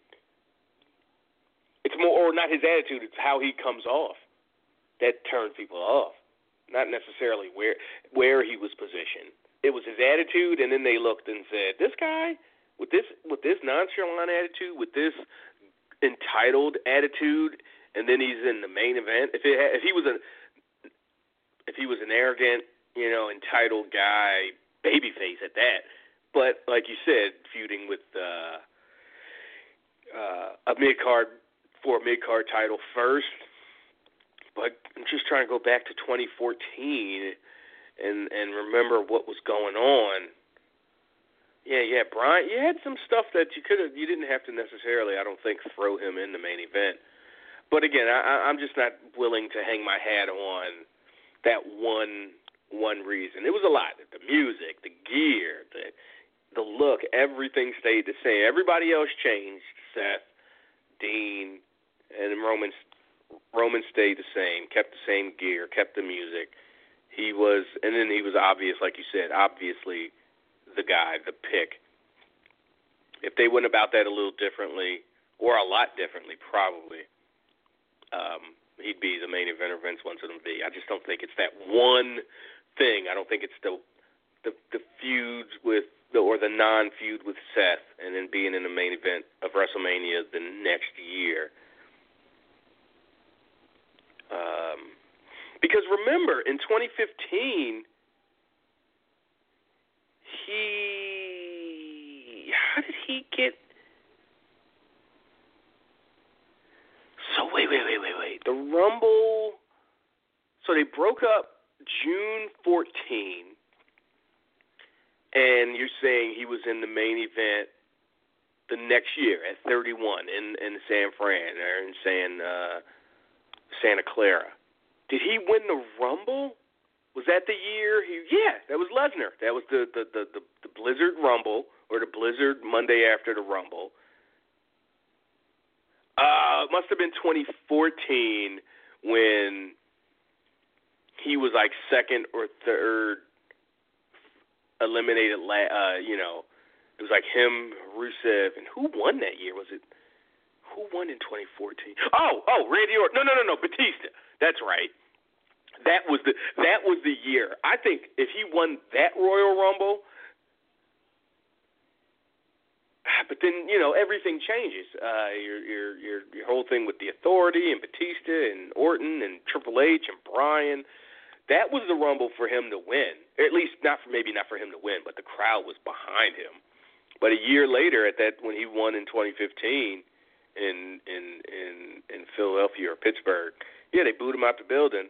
And then in Santa Clara, it was the cash-in from Seth, and then Dallas with Triple H, and and we all know what happened after that. But I think winning the Rumble in 2015, how he got to Lesnar, by January 2015, it was clear. People were done with him. And it probably had a lot to do with what you're talking about, LaMarcus. The non-feud with Seth, him not caring that the Shield broke up, and then the silly stuff he did to get into the main event. Yeah. So, all right, appreciate the email, LaMarcus. Next time you email, again, just let me know if this is the right part to read your email in non-VIP. And Rashad from Seattle, he says, evening, guys. First, let me state that I'm not mad at Samoa Joe moving to SmackDown, but how am I supposed to believe there's a chance Joe can win the IC title at Saudi Arabia or even the Universal title at Backlash, meaning Roman beats Brock, when he's now on SmackDown full-time? Jeff Hardy just bought over the U.S. title. Roman didn't move to SmackDown, or AJ didn't move to Raw. Thanks for all the great insight and the work you do. Well, thanks. I appreciate that. And I think, Candice LeRae versus Zelina Vega tonight. Wow. And I explained it earlier. And you probably, when I explained it earlier, you probably went, oh, okay, that's how they can do it. Yeah, I think Joe beats Seth, and Jinder beats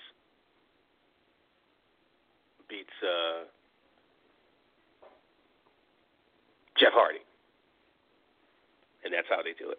And then obviously Joe goes into the title match at Backlash against, if Brock assuming Reigns wins, he goes into Backlash. It's IC title or champion versus champion, with the Universal title being on the line. And maybe you just do they do maybe a non-finish or some kind of DQ or whatever, but it's not, they don't have to resolve it because they are on different shows, and Roman can move on and Joe could move on.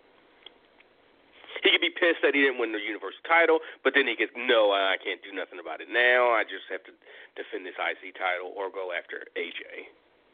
So I think that's how they get out of it. appreciate the email. And again, reminder to put VIP or non-VIP in the subject line or something. All right, let's head back to the phone lines. Oh, let's bring Mike back on. Yeah, did you have anything else, Mike, before you dropped? Hello? Yeah, I'm here. I hear you. All right. You just summed it up, but I just also wanted to chime in on the Raw thing. I could also see Big Bobby going here. If you're on speaker, take it off speaker because I can't really understand you. Or get closer to you. Whatever you're doing. I mean, I can hear you. It's just not the best. Go ahead. Don't worry about it. No, I can see Lashley going here. Like Edge. Yeah, I think that's in the cards for Bobby. I think we'll get.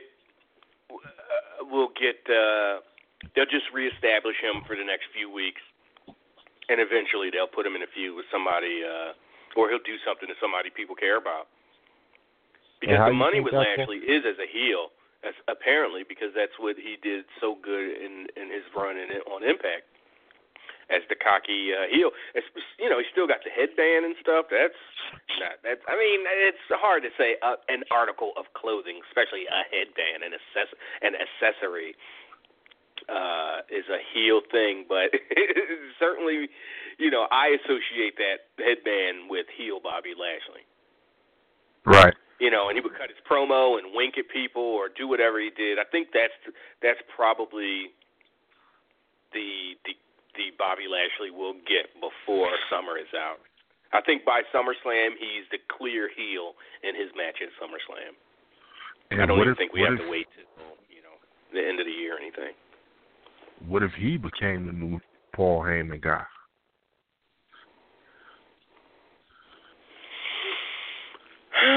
I mean, sure. I think that dynamic could work. And also, I believe Bobby Roode is miscast. Like, they're going to have to do he'll something. Be healed soon, too. Yeah, I think he should be back to Robert. And I predict he goes to Robert. Yeah. Because they can't have two Bobbies on the same roster. Now, Vince hates that.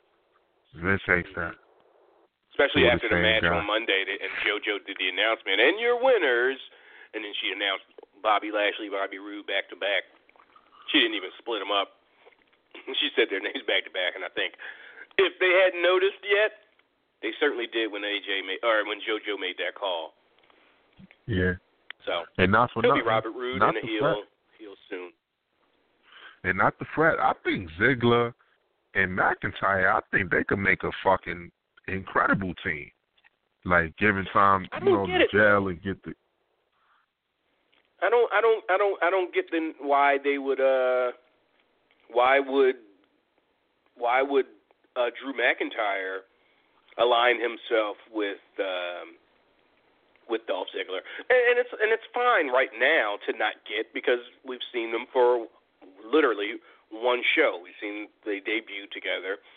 Now we need a promo. Now we need to hear from Drew McIntyre why he aligned himself with Dolph Ziggler. And it just needs to be something credible. It doesn't have to be too over the top. Just, Yeah. This is whatever. I mean, I could see them. And I said this Monday, him standing next to Ziggler, you realize like how big McIntyre is. Like, not just tall because he's probably 6'4" or so, but he's pretty thick. He's pretty damn jacked. Yeah, like the shape he's in is fucking incredible. Incredible. But, like, for starters, I would preferably see him and Ziggler running roughshod, like on some maybe like new Fabulous Ones type shit for a little bit before they just stick him, in the main event mix, and he's just quote unquote just a guy. You know what I mean? Because that's how it kind of felt like. I mean, like the mystique with Lashley, they got to keep. They can't just make him just a guy. And then that 10-man tag, to me, him and Bobby Roode, all of them, they just felt like just all of them. It was not. It's hard. Like we were talking about Roode's response from the crowd And I was like, he was one of 10 guys in that ring. You know, I know he was the mystery one, but there were 10 other people he's competing with, and right. I just didn't look. I can't look too deep, and into that because it's 10 of y'all in there. Nobody was tremendously head and shoulders above everybody else. Absolutely not. You're absolutely right. 10-man but tag. I'd just rather. It's fine. Yeah, but I'd just rather they take their time with Drew this time around because he has it all. And not to mention, Drew, I believe, is younger than Roman. How? Oh, wait, he was like 20 in 03 when his first run, yeah. He was a baby, like you could see well, no. everything. Even if he was 20, because I was 22, 23 when he showed up. So even if he's 3 years younger than me, 4 years, I'm 37. So even if he's 34, Roman's still 31. I don't think he's younger than Roman. Yeah, but they're almost running around the same, bracket between him, Roman. Right. And I don't hold if it's my if I'm ticking the check boxes off, I'm not going, I'm picking this guy because he's 3 years younger. I do look at them as, well, same age, similar mileage. Probably not. I don't know. I mean, I'd be interested in seeing. I bet Roman has had more matches in the last 4 years than Drew McIntyre has had. I don't know. Hold on. Open. Okay. Hello? Nah, I was talking to my coworker. Yeah, I mean, probably on a larger scale, but I don't know. Remember, Drew's been everywhere. Right. I'm just talking about the schedule. Roman Reigns is on the WWE main roster full-time schedule. He's wrestling 3 times a week, 4 times a week. I don't know if Drew McIntyre has had to do that, which would give Drew McIntyre the edge. I'm saying as far as less mileage, especially if he's a few years older, if he's got less matches in the last 5 years, 4 or 5 years. So I don't know. I don't necessarily see those guys as equals, like pitting them. Whoo! Every time I see that Ricochet finisher, God damn! It's just a fucking thing of beauty. To me, I believe NXT is in safe hands, especially with him. He'll be the champ somewhere down the line. Imagine him and Johnny. Hold up. Him. Darrell makes a good point that Miz is also in that ladder match, and he could bring it to. I'm so confused. I didn't even know Joe was in having an IC match, and now I'm finding out it's a ladder match. That's how much I don't care about this Jetta show. Yeah, it's Miz, Rollins, Joe. So that's a good point. Who is it? Miz, Rollins, Joe. Who the hell else? Miz, Rollins, Joe. Drew is 32? Yeah. How? That means he was like 17. Wait a second. That's not okay. So no, Drew McIntyre is not 32. 5 years younger than me. In 03, I was 23. He was 18 when he was IC champion. Right, and me and you the same age, Trav. He was a kid. No wonder it didn't work out. Kid. No wonder Rene Dupree didn't, flamed out and, got on that main roster and went nuts. They were teenagers. What the fuck? Wow. And then went all over the world. A hellish schedule in the Indies, so kind of goes against the idea that he has less mileage. So, yeah, I mean, bumps are bumps. Whether you're taking them, for 200 people or 15,000. So yeah, he's but again, doing a lot. I don't compare those two. I don't look at Drew and Roman and see them in the same vein. Not yet. Not after one appearance from Drew McIntyre. He's just gonna have to show me more. See the thing, and you hit on it. You hit on it 2 weeks in a row, Trav. The fucking man bun, those corny ass sneakers, the corny ass setup, everything about him is hellish. The stupid ass music, the He-Man vest, like it just gotta go. Time for it to go. To me, the tactical gear shouldn't be brought out unless y'all the Shield together as a unit. Like, y'all paying these CFO fuckers all this money to, you know what I mean? Y'all done got Jim Johnson out of there to make, like, they can't rap him a new fucking song? I don't get it.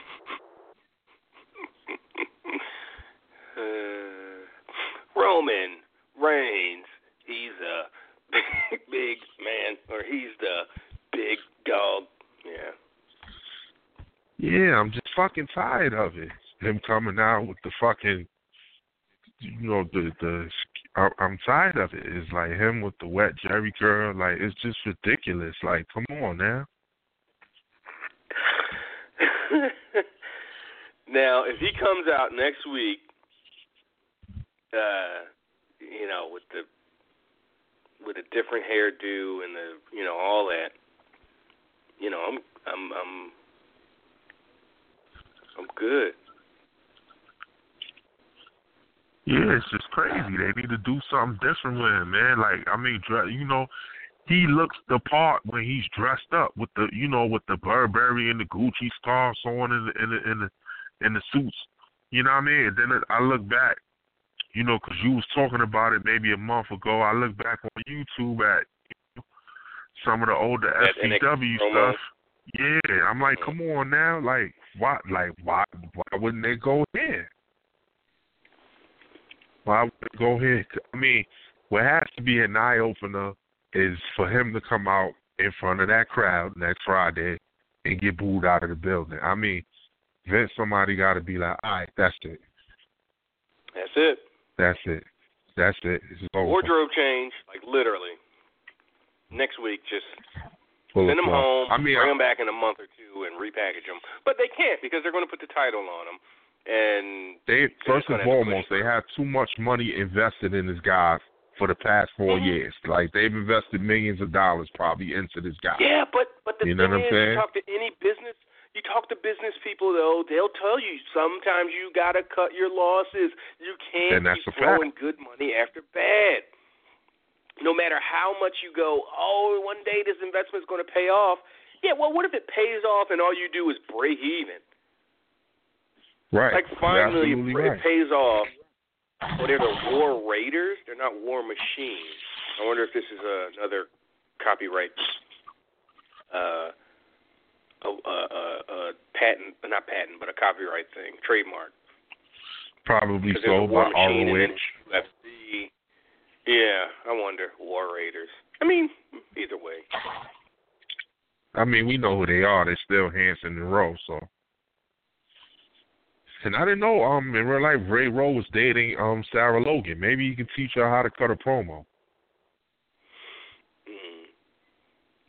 I'd have rather seen the Beer City Bruiser. And I'm not a big fan of the War Raiders. Like, I've seen them in ROH, you know, a bunch, or not a bunch, but, you know, a few times, you know, in my watching of ROH. I mean, they're all right. That's how I feel about them. That's how I've always felt about them and Michael Elgin. Like, they're okay. Like, I don't get the hype, like why people are so hyped for War Raiders. I don't get it. Like, they're good. I've seen them wrestle. They got some good, powerful double team moves and stuff like that. Who are they fighting? The new Deuce and Domino? Who are these guys? What's going on? Deuce and Domino. Wow.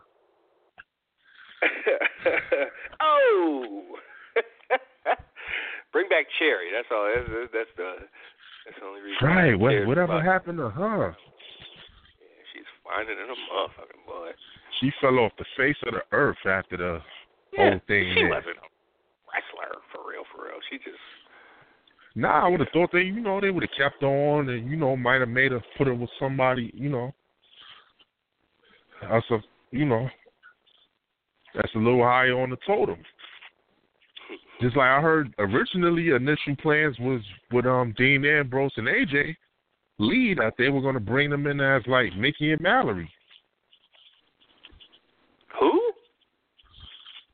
Originally, when they was thinking of what to do with Ambrose, when he was originally and supposed AJ? to come.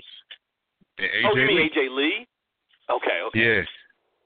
Oh, They were supposed to bring them in Could you like imagine Mickey if and they Malice. were, they were the friggin' what were they? Natural born killers.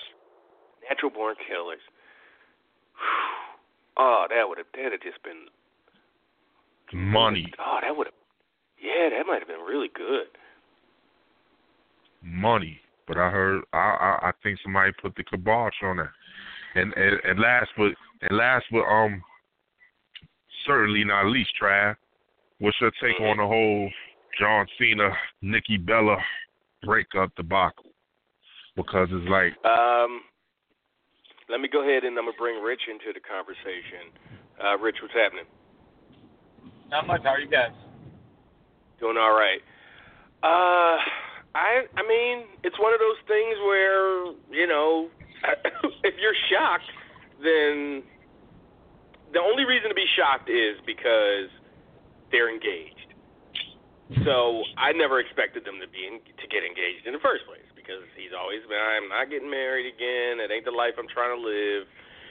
And so when they got engaged last year at Mania, it was like, oh, okay, that was a nice Mania moment, but we'll see where this goes. And we saw where it went. right. I wonder what happened in the last 2 weeks, 3 weeks after, you know, she was like, I'll dress up like Undertaker and lay down for him. You know, it could have been just, you know, hey, late stages of the relationship, you're still trying to put on a brave face, and, you know, just not being close and them not being like tabloidy. You know, people aren't like snapping photos of them or anything like that. They're not putting their relationship out there like that, except like Total Divas, but that's super controlled. So it kind of came out of nowhere. They're putting stuff on People. They're putting stuff in People magazine. Like I saw yesterday, I guess Nikki leaked that he basically was treating her like it was a privilege to be engaged to him, and she was pushing back on it a little bit. So, like, depends on what you read now. Like, I think her camp is leaking like she broke up with him, and he's just like, we broke up, and you had until, like, today was the day by way of the contract that she had to get her crap out by. Wow. I say in 6 months he'd be dating Amy Schumer or one of his sister's co-stars. Oh, no, listen, Mike, he can't be going after Dolph Ziggler's twice in like a lifetime. He's got to have bigger ambitions. He has no swag, so like it wouldn't shock me. Like, it wouldn't shock me. He don't even look like the type that could, you know what I mean? Yeah, piggyback dude.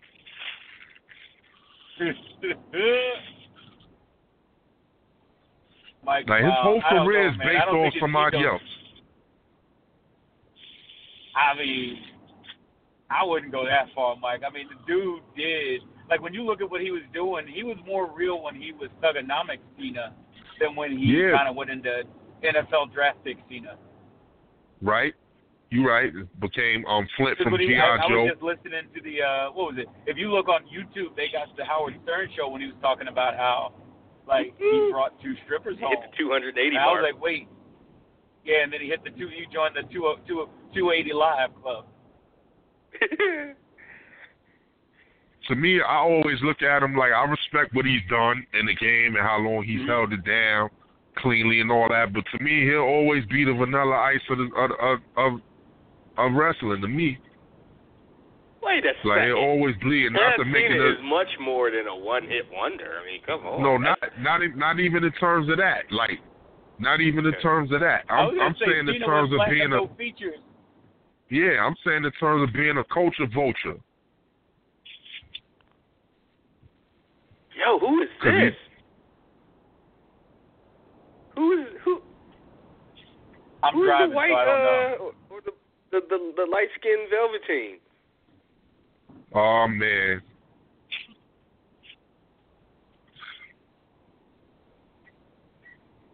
Light-skinned Kona Velveteen. Oh shit! That's the Hawaiian dude. Wow. Ooh, I hope they don't. John Maluda? No, Kona Reeves. Oh. He's got his hair grown out. He's got a gold chain and a wide smile, and he's got the John Morrison wind through the hair thing going. Okay. So he re-debuts in 2 weeks. Mike, did you say anything yet about Roman's chain? Huh? Oh, that came up on Monday. Oh, okay. I pushed back, like, how is wearing a chain a heelish thing? Like, when did that happen? When you wearing a chain like that, you look like you on Panama City Beach, and you look at the troll for freshmen, and you scumbagging it up. Yeah, he looked like a scumbag like that. Like, they might as well just let him be a part. Chain. That's like, of all the things, like, I'd love to be like, oh yeah, look at his sneaks, look at his hair, whatever. But like, well, the Horseman wore jewelry. I think it was because Roman's not the type to wear. You don't see him. Oh, because the week before it was the watch. I'm like, when does wearing a watch make you a fucking heel? Like, come on, he needs to know what time it is. He needs to put it all together. Clock around his neck. He was over as a babyface for 25 years. He's test driving heel accessories. He got to put the watch with the necklace, and got the chain with the scarf, man or bun, something. Get the man Somebody bun. need to take that man. The man bun too. 2 weeks in a row. Like, dude, Somebody learn how to match your jury up. Swag's take cool. His ass to, learn how to match your jury up, man. Yeah. Go! Somebody take him to the G-Star store. Take him to Century 21. Yeah. Take him somewhere to go shopping, man. Like, get you a good T-shirt. It don't even need to be nothing too like upscale. You don't even need to take him to like friggin' Emilio Pucci or nothing. Just put him in something decent. Like, yeah. Get some nice get you some J's. Nice loafers or something, and Yeah, I feel like some Roman Roman went to Coachella and left before Beyonce because he was like, he didn't want to see it. Oh my God, that's a heel right there. You know you in trouble when Shane McMahon got more swag than you. Like, come on, man. It's just crazy, man.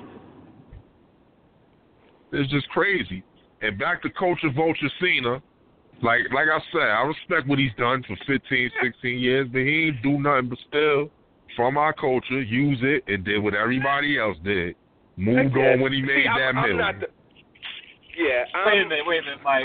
Mike, at least he ain't go out and make no country record or nothing like that. Like he's still been in it, and he's still at least been like not being a whole like Miley Cyrus about the thing.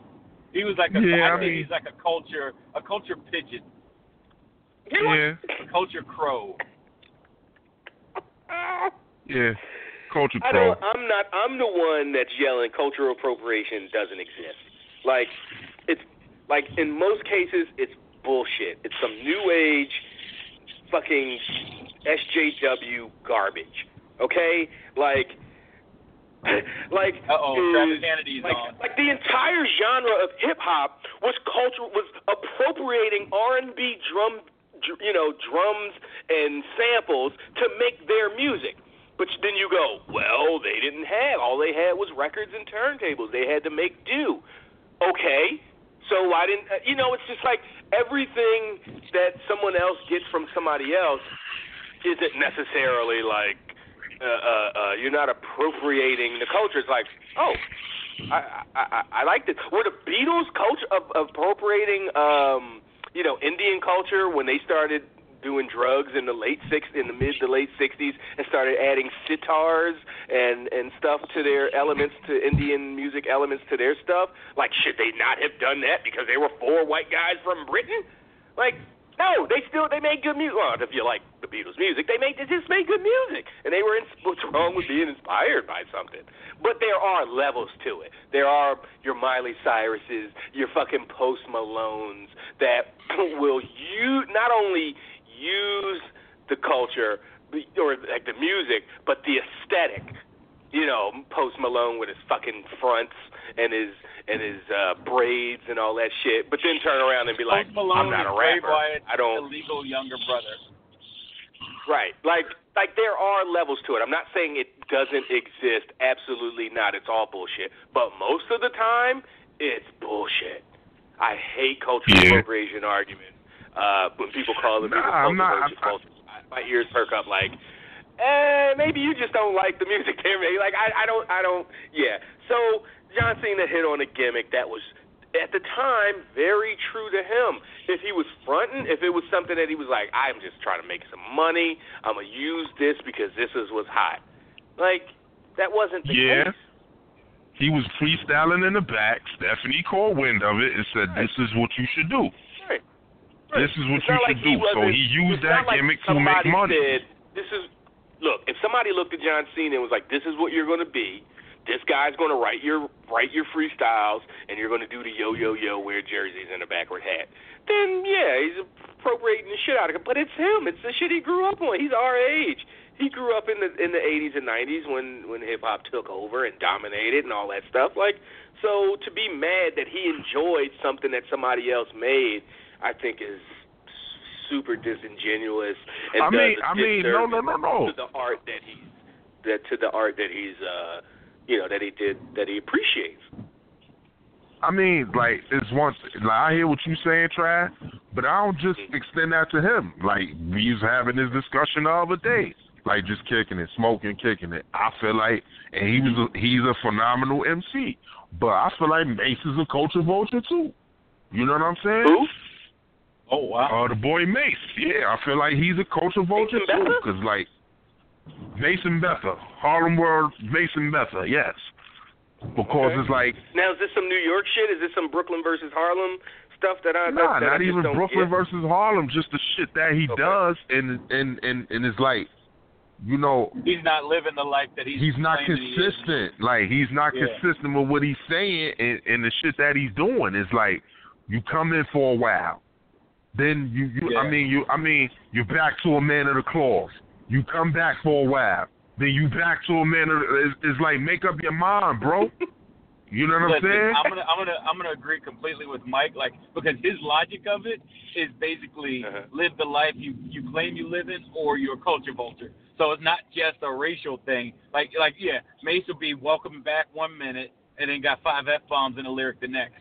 So yeah, I'm with you. And then on top of that, go back to his congregation. You know what I'm saying? So it's like, I don't understand it. And in terms of Cena, I'm not saying, he didn't enjoy or he didn't grow up listening to rap, because I didn't grow up with Cena. You understand? Like, we ain't from Will shit is. I'm saying in terms of, you got you had the power to control your character and all that, or say so, not fully, but to have say so on what you're doing. It's like, the more money you made, the more it's like, let me step to the left away from that. You know what I'm saying? Not saying that you had to be pigeonholed or stifle yourself. But I push back a little bit, because some of that was also, as he went higher and higher, they were moving further and further to PG. Right. I would say, right. And also in the movies now, if he could do what he was doing back then now, that John Cena would probably be universally beloved, because he would just be out here destroying fools. Right. But also the culture changed. Like, we don't wear throwback jerseys and baggy pants anymore. He would have eventually become, like, eventually he'd have been like, this corny ass mid-2000s ass. The kids don't dress like that, look like that. They certainly don't rap like that. So it was going, if you knew in 2002, this has a shelf life. It was just a matter of what he morphed into after that. Right, he might have been wearing metrosexual clothes and dyed his hair red and with a nose ring and wearing man purses. Let me find out. By the way, ain't no such thing about like trap music 2 years earlier if John Cena had kept going. Right. Could you imagine John Cena coming out with a double cup, slurring his words, with a mouthful of Xanax? What I'm getting at too, they should just let dude. I got some scissor. They should just let dude be him. If he want to wear the man bun, let him be that role. If he want to come out with the jury on, show his ice and front end and this, that, and the third, let him be that role. but just take him out of that ridiculous ass He-Man vest and change that music. Like that killed the guy. You know what I mean? And then like the harping back to it. Look at the Authors of Pain, Mike. Authors of Pain wear the black jackets to the ring. You know what they do as soon as they get ready? They take them off. They take them off and they come in and kill. You know what I'm saying? And it's like, and also like, and I credit this to Wade, because Wade was one of the first people that picked up on it. Like, to me, I believe what's the name killed them too. Like, before they seen him coming. When Punk dropped that interview that Thanksgiving, and it was like, make Liotti look good, make Liotti look good, I believe that was it. That was it. You call him? I think his name is Liotti Joe, right. Joe Liotti or Joe Liaki. I Joe think that's Inoue? his real name. Yeah, Joe Liaki Inoue. And then like in Liaki, Joe his old Inoue. yeah. His I didn't get what you're. Yeah. You're right. Mm-hmm. And he was told from day so he's one, not even make a him real look Samoan good. Joe. Not even Make a real him look Samoan good. Joe. He got a nickname. What? Yeah. What the hell are you talking about? Because Samoa Joe's name is Joe Sayona. It's not, Fuluwatu Pala, hyphen Joe. Yeah, so it was like from the gate. They was told, make him look good. Make him look like the star. Because initially, he wasn't picked for the Shield. Punk picked Ambrose. Chris Hero. Ambrose Rollins and Chris Hero. And they said, no Chris Hero. We want our guy. And he went with it. Because the Shield was supposed to be in his... What if, too? What do you think would have happened, Mike, if they had put Ono in instead of Roman? Like, I don't think. It would have lasted, but it would have had a shelf life, and it would have floundered because I don't think they saw in Hero what they see in this guy, because they knew his lineage, they knew he was Sika's son, they knew he was related to Rock. They felt like, oh, we got another muscular, young, handsome-looking, Samoan guy, so we gonna try to push him as the second coming of his cousin. And that right there, instead of, making him stand out and try to be something totally different, like, for crying out loud, isn't he a part of that family, like that extended family too? Look at Tama Tonga. Look at Tama Tonga. And he got a similar build, look, everything is Roman, but he's totally the polar opposite. Well, also, he got a dad that's looking out for him a little, like less like the dad that's like, I just got back from football practice. Right. Haku, as a dad, is the dad that's watching in the stands and might pull you aside, like when you're home and saying, hey, keep it up. Whereas Sika is the dad that's like getting in the coach's face after practice. It's like, why my kid only getting 3 reps? Getting into fights at WrestleMania because you find out your son ain't starting or some shit, whatever the analogy I'm trying to use. Yeah, dude destroyed the room because he found out he's not going to win. If y'all notice, when they pan back at the end of Mania, you see Sika and about maybe like 10 others other relatives like, don't worry about it, Roman, we gonna get him. I'm like, these guys are really getting fucking Saudi Arabia. Oh man, yep.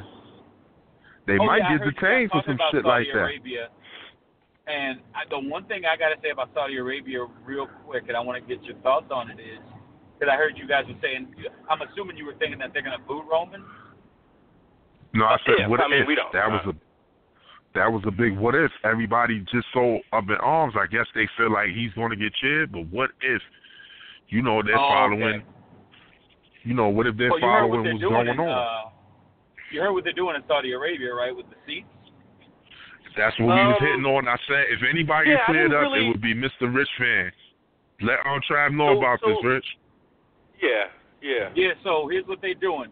You buy tickets to this event, and they're going to tell you where to sit because politically they want to say that they're not discriminating against women, so they want to show families. So if you're a single dude right now, you can't buy a ticket. You have to buy family seats and prove that you have a woman and a child with you. So when they arrange the seats, it could look like this is a family event and it's heavily favored by women, even though they won't let women wrestle. That fucking, what's his name? Look looking at them right now from this Time magazine from last week. But that's his doing. That's all Mohammed bin Salam's doing. Yes. Because they're using this kind of like the collision in Korea. But it's just they want to prove that they're like it's just a PR kind of thing. Propaganda. Yeah. So how much y'all think they taking on this event, really? I think it's a lot of money. Like, they're bragging about, like, wait until you see our next quarter. I'm not even BSing y'all. It might be close to $1 billion. That's what I'm saying. It wouldn't surprise me. It wouldn't surprise me. Are you going by the Katie Vickers Alive numbers when they were like, because they were like, if they offered WWE $1 billion to come over and do WrestleMania there, do you think they won't? Right. This is fucking Saudi Arabia, man. Their money doesn't end. Like, they're sitting on all their money. It doesn't end. Their money is super long. Endless. Their money is old. They got kingdom money. Listen, I see it all the time when I'm watching soccer, because you got clubs in like France and England bought by Saudi princes or Qataris, and they're spending $250 million on players every year, and it's nothing to them. Right. Everybody else is like, this ain't fair. So I can imagine them with the WWE saying, like, look, for this 10-year program, we're going to give you $1 billion up front. We want these people to show up. We want these match title changes to occur. And we might think about breaking you off probably like – because that's why, to me, the honest truth, I feel like the reason the title change happened there is because the Prince wanted a title change and said, hey. Right. Yeah, I'm going to disagree and who's with you to say they don't have the... If you're Vince McMahon, you don't get into start letting other people book it, like giving the person who owns the arena to let them start booking finishes and shit. That's a slippery goddamn slope. You do when they throw that much money at you, because that's what Meltzer was intimating. He was saying the same thing. Like, the whole reason wasn't necessarily that they, this wasn't a we changed it in the ring. This was, we got a lot of money. We're paying Brock by the date now, and paying him more than he's ever been paid in his career by us to get this done. This is that person who's doing that last heist, and they don't care about the plan anymore. They just want this is like the end of Heat. Shit, Brock might be getting just $5 million for that match alone. Who's to say? I know he's getting like close to like 2.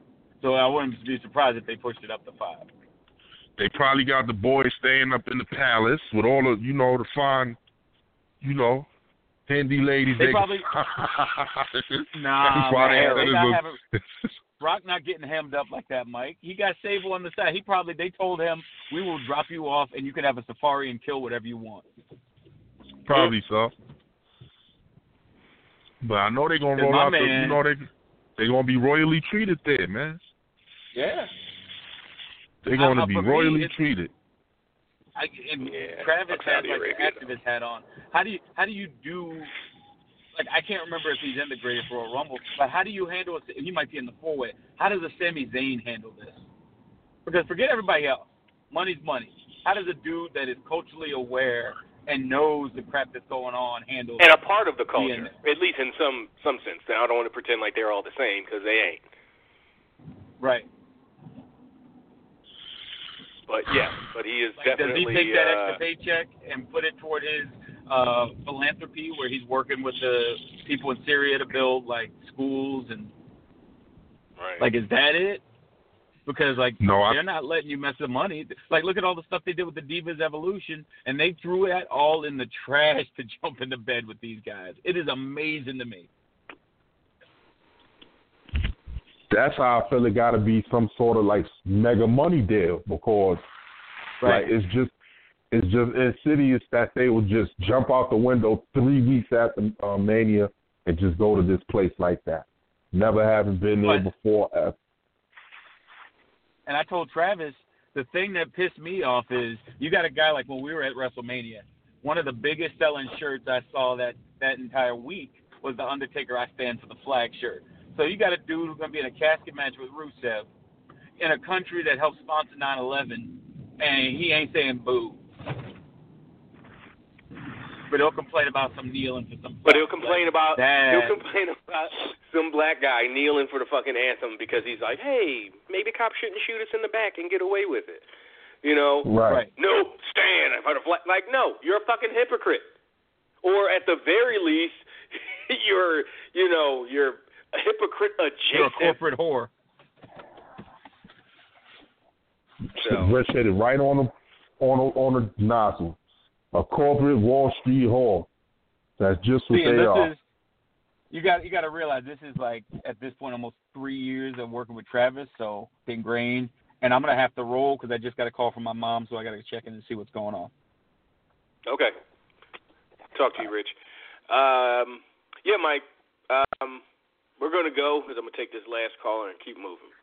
Good stuff, though. All right, Trav. I'll speak to you next week. I'll be listening. Definitely will. All right. Let's head down to Atlanta. Let's go to the suburbs because we know he bougie. Let's talk to Darrell with his crooked-ass cabinet. Darrell, what up? No, not crooked. Not crooked, man. That shit wobbly, warped, screws missing. That shit wasn't wobbly, and it fit on the wall. I thought it was going to take longer because I ain't had no power drill this thing. But yeah. It didn't take that long to screw. Can be handy when you try to. But so what's on your mind? Man, y'all was having some great conversations, man. Some great conversations. Starting with that SmackDown 6 to go along with the Superstar Shakeup. Big ups to SmackDown for getting the leg up this year, but still, that Superstar Shakeup is stupid. It just the whole thing you're saying, just in general. Yeah, the whole thing in general is stupid. Okay. And it's really a waste. I guess they were trying to do a ratings pop, but the ratings going down, and it didn't hold from Mania week. So, oh my God, year look by year as it comes. I guess year by year when it comes. Yeah, when it comes, it's not gonna do as good. And to go and add in y'all SmackDown 6 conversation, we look back on SmackDown 6, the SmackDown 6, they became that after years later, and then building a staple there. Could the SmackDown 6 be the SmackDown 6 if they were doing the Superstar Shakeup every year, and the 6 don't ever stay on SmackDown for over a year and get the bill and make themselves? Because, like you said, Edge wasn't Edge back in them days. It took a couple of years before Edge became Edge, and he had to build his it wasn't until on that SmackDown. The moment was whatever it was, Cyber Sunday or whatever, October 2004, when he cost Shawn Michaels the title against Triple H. That was his run coming up on the first Money in the Bank match. To me, was when he was becoming somebody. Then when he cashed in on John Cena. Well, it started. Well, he won that in March or April of 2005. It started in November of 2004 or October of 2004. Yeah. Because he turned heel by costing Michaels the match, and then by WrestleMania he was hot enough to win that Money in the Bank, and then by the next January, obviously, or February, whenever that was, he cashed in. So, yeah. But he was the only one. I mean, Ray was still establishing himself in 2003. He had only been there for, on the roster for a year. But he's Ray Mysterio. It didn't really need much development. Just do some moves, and people are gonna love you and buy your shit. Benoit was Benoit. He wasn't Ray Mysterio though. He wasn't the Ray Mysterio that we fond of and believe into. Not in their eyes. Come on. Wait, you're saying Rey Mysterio in 2003 wasn't Rey Mysterio? Not in their eyes. But, he wasn't Rey Mysterio of 96 or 98. He wasn't where they fantastic. consider put him out there and showcasing him and stuff where he was Ray who won the Rumble, then went to Mania and celebrated after Eddie's death and all of that. Right. That was 06. Yeah, I get it. Yeah. Eddie wasn't Eddie until that SmackDown run in their eyes and how they promoted him. We can look at stuff totally certain type of way, but till they push in WWE, and you got to think about, we looking at it as hardcore fans, but people who not hardcore fans see it through WWE's eyes, and that's what people are always confused. So till they would start push really in WWE eyes, that's when the majority of the fans seeing them as a star.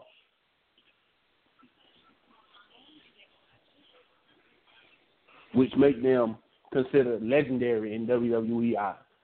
So why I say the Superstar Shakeup is stupid, because everybody yearning over this awesome lineup that SmackDown got right now. But are we going to have 8 or 9 title changes within a year so all these people can get a run with the title or get built up? It seems like major people with the title. Or are they just only going to choose 3 or 4 of them and go with it and go from there? Or even with the women. Because just like last year, they spent 6 months. They wasted 6 months building Jinder Mahal, which destroyed everybody else.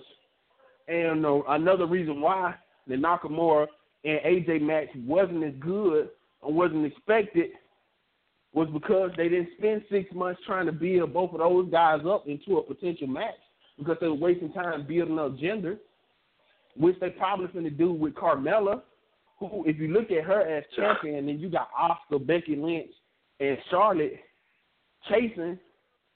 No way she should be that in the eyes of anybody. Absolutely. She's trash. And they spend 6 months building her up, and they don't give women 2 or 3 feuds at one time. So somebody going to get lost in the shuffle. Maybe Becky again. Carmella's not going to be champion for all that long. She's not going to be the female Jinder Mahal. We say that. She's they not. Put it on her. Because they had to do something with it. That's fine. I mean, gave whatever. Her a Only thing celebration, gave her time. Looked like they trying to put some money behind her. They like her boyfriend.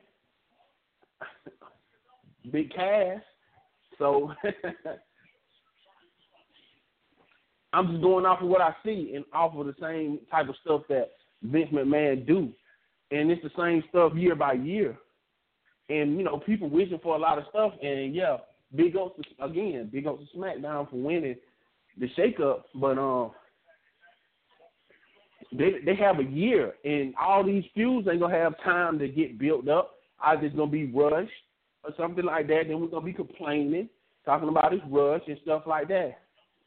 Understand you want to like it for a minute, but so you won't set yourself up for failure, because when you assume shit, you're making an asshole out of yourself.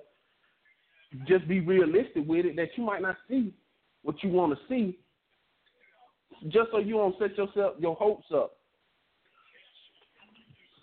Or live by that hope creed. And I hope I get this match. I wish the shakeup, if they're going to do a shakeup, was every 2 or 3 years. Give these guys time to build up. Let's see what these eight guys can do with the right push, the right storyline, and the right amount of time to see what they could do. See if they could build up. Think about if they did this back in the Attitude Era when they were shaking up these guys. But it's not the Attitude Era. I know it's not the Attitude Era. It's not 1999.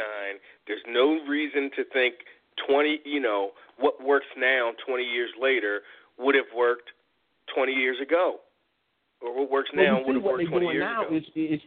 It's fellas. Rush pushes. Rush everything. They rush everything. People sitting here, y'all just got in the whole thing about Roman Reigns and talking about how his man bun is this and man bun is that and the best, and how people don't like him because he was quickly pushed. You got an email about that because he was rushed. But people forget, Stone Cold was built. It took a couple of years before Steve Austin was up and running. Roman didn't get that time. And then he getting pushed and he getting told how to dress by a man who 4 decades behind and outdated with his look and you think feel. Vince is telling him how to dress? I don't know. The man told y'all he do what he told. Oh, he do what he told. Hope to get rich. Paid. Yeah, sure. Okay, I get it. But he also dressed like that before he was, a major deal. Look at him in that My Little Teacup. Okay, but he been told that he probably. A lot of these people who look at celebrities today, a lot of them don't have opinions on how they dress. They told how they dress, told how they should look. When he go off and doing interviews, they probably told him, "Hey, you need to wear a nice suit." So he wear nice suits to the WrestleMania interviews he was doing. He wearing a nice ass suit. He was looking real dapper. They tell him how to come out there, just like they go over his matches. They give him a script to read. Hey man, put on the shirt, keep your jogging pants on. We want to make it look real. Keep wearing your chain, pull your hair back, and just go out there and talk. This is what you need to say. So we thinking, he ain't being critical. When I just listened to an interview of Braun Strowman said all the stuff that he done did, Vince McMahon was right there off camera critiquing everything, making sure everything was how he wanted it and how he saw it to be.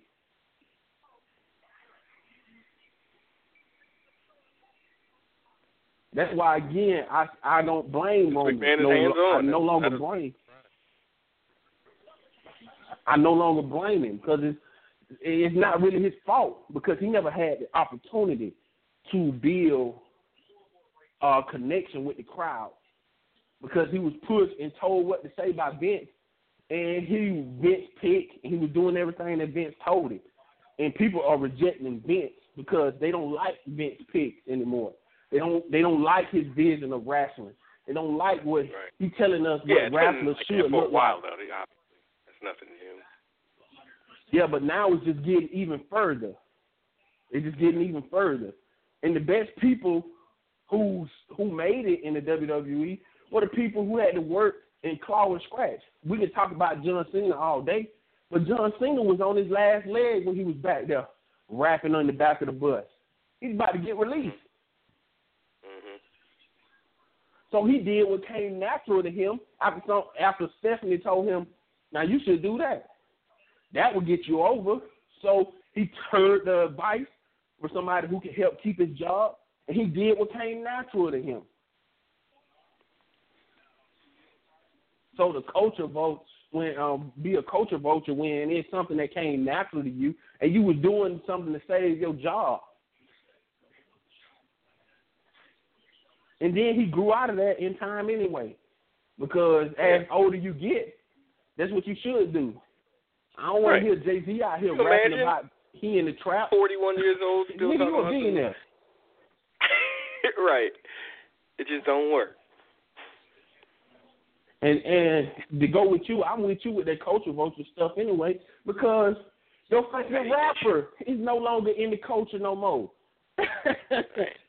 They don't raise their kids in the same way. So specifically, look, let's talk specifically about hip-hop, the genre, rap genre, hip-hop. I'm going to combine them. I know people like to separate it. It's the same fucking thing. Just the hip-hop culture, if it, the only reason it became like the number one genre, the most number one selling, whatever in the world, was because white people started listening to it. So it's like, okay, would you? And then if you got a whole generation of white kids that grow up with the thing being super, super popular, being the number one genre, you're surprised that they attached it, that they latch on, that they build their own personas, their own hip hop personas, and are you surprised that 20 years after it becomes the number one genre in the world?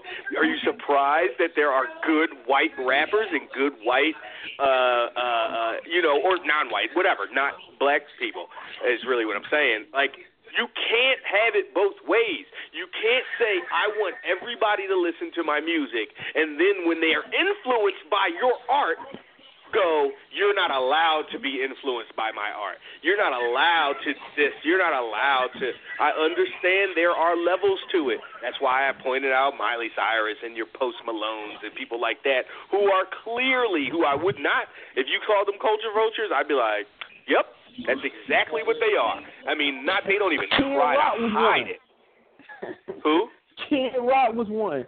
Kid Rock was a rapper. Kid Rock. Yeah. Well, when he came, the rap rock thing was, was popular. He was still playing live music or, rock music. Rock and roll wouldn't even let him in until he became a rapper. Rock and roll wouldn't let him in until he became a white rapper. Then they let him in, and that's what he stayed doing. So, yes, he used that. That's what I think of a culture role, somebody who used this just as a tool to get to where they really want to be. Right. And I'd I get agree. with you, Miley Cyrus. Your Miley Cyrus is in all of those, and Post Malone who talking about, man, I don't rap, I sing. What the fuck you talking about? You don't rap, you sing. Really? Really, boy? Right. Get slapped. So why you got them fronts, them diamond fronts all in your shit? Why your whole squad why are they all rappers? Don't no singer hang out with them. I mean, they do, but don't no singers hanging out with fucking rappers. You ain't Chris Brown. Yeah. you ain't Neo. Like, come on. And you all drugged up like this druggy like the whole current druggy culture, yeah. For sure. And I ain't big up holding on to this culture stuff because when you talk to people who are older, who started this rap stuff, they look at it disgusted. They weren't talking about. But again, you don't have any. You as an old head, don't have really a right to be mad at where somebody took the culture. Like, be mad at the audience for liking it.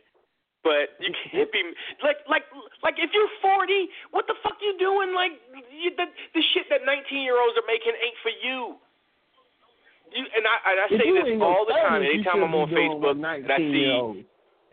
Look, and I say this all the time when I see these old-ass motherfuckers on Facebook talking about, putting up memes, my culture. And it's like Jay-Z and Nas and, all looking like all, 90s, early 2000s and shit. And it's like your culture. And it's like Lil Pump and, Lil Uzi and these guys looking all crazy and shit.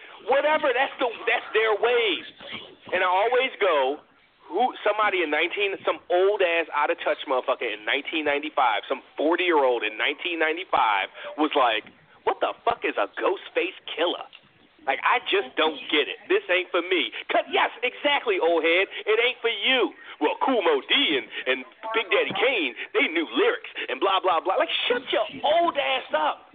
That's what we at 16 years old was saying about some 40-year-old talking about our shit. Like, shut your old ass up. Go get your fucking. I was singing this shit all day the other day. Cool C, get your Cool C Glamorous Life record, and fucking just have your memories, old head. Leave our shit alone. Miley in the Series 5. Why would you complain about something that you don't want to listen to, that you don't like, and then go on Facebook or whoever and be like, oh, these young bugs, da, da, da, da. Like, yeah, you old as fuck. This ain't for you. Get a fucking life. Yeah, but now I would criticize these young, because these young guys don't understand the power that they hold and how they shaping up people. Yeah. But again, why is that like, different? How is that different from any other generation? You think 19-year-olds 20 years ago? I was never the guy that who killed the old head who say stuff for like telling that, me right. about stuff like that, because that drove me to go out and listen to other stuff and made me well-rounded. You might have... But, right, that's you. You think everybody was doing that, though? You think every 19, 20-year-old was going, yeah. Like some do. But we around the same age. Yeah. But you did go back and look and listen. Even though you might told that old head off, you did go back and listen. and stuff like that. And our generation did do that. Well, but we grew up with it, and we grew up with fucking LL and all that, and it was hot in its day. But once something better and for us came around in '91, I was listening to Mama Said Knock You Out. Yeah, but by '95, you think I gave a fuck about commercial glossy LL Cool J who did doing it. Well, like, that was a good song. It was a hit. But LL wasn't making music for 19-year-olds. He was making music for 30 and 35-year-olds, the people that grew up with him. That's why he can still tour. And if LL did a concert today, you think 19-year-olds are showing up, or do you think a bunch of 40-year-olds and 50-year-olds are showing up? Oh, man, a bunch of 40, 50-year-olds, 30-year-olds. Right, exactly. You might get you a couple of 20s.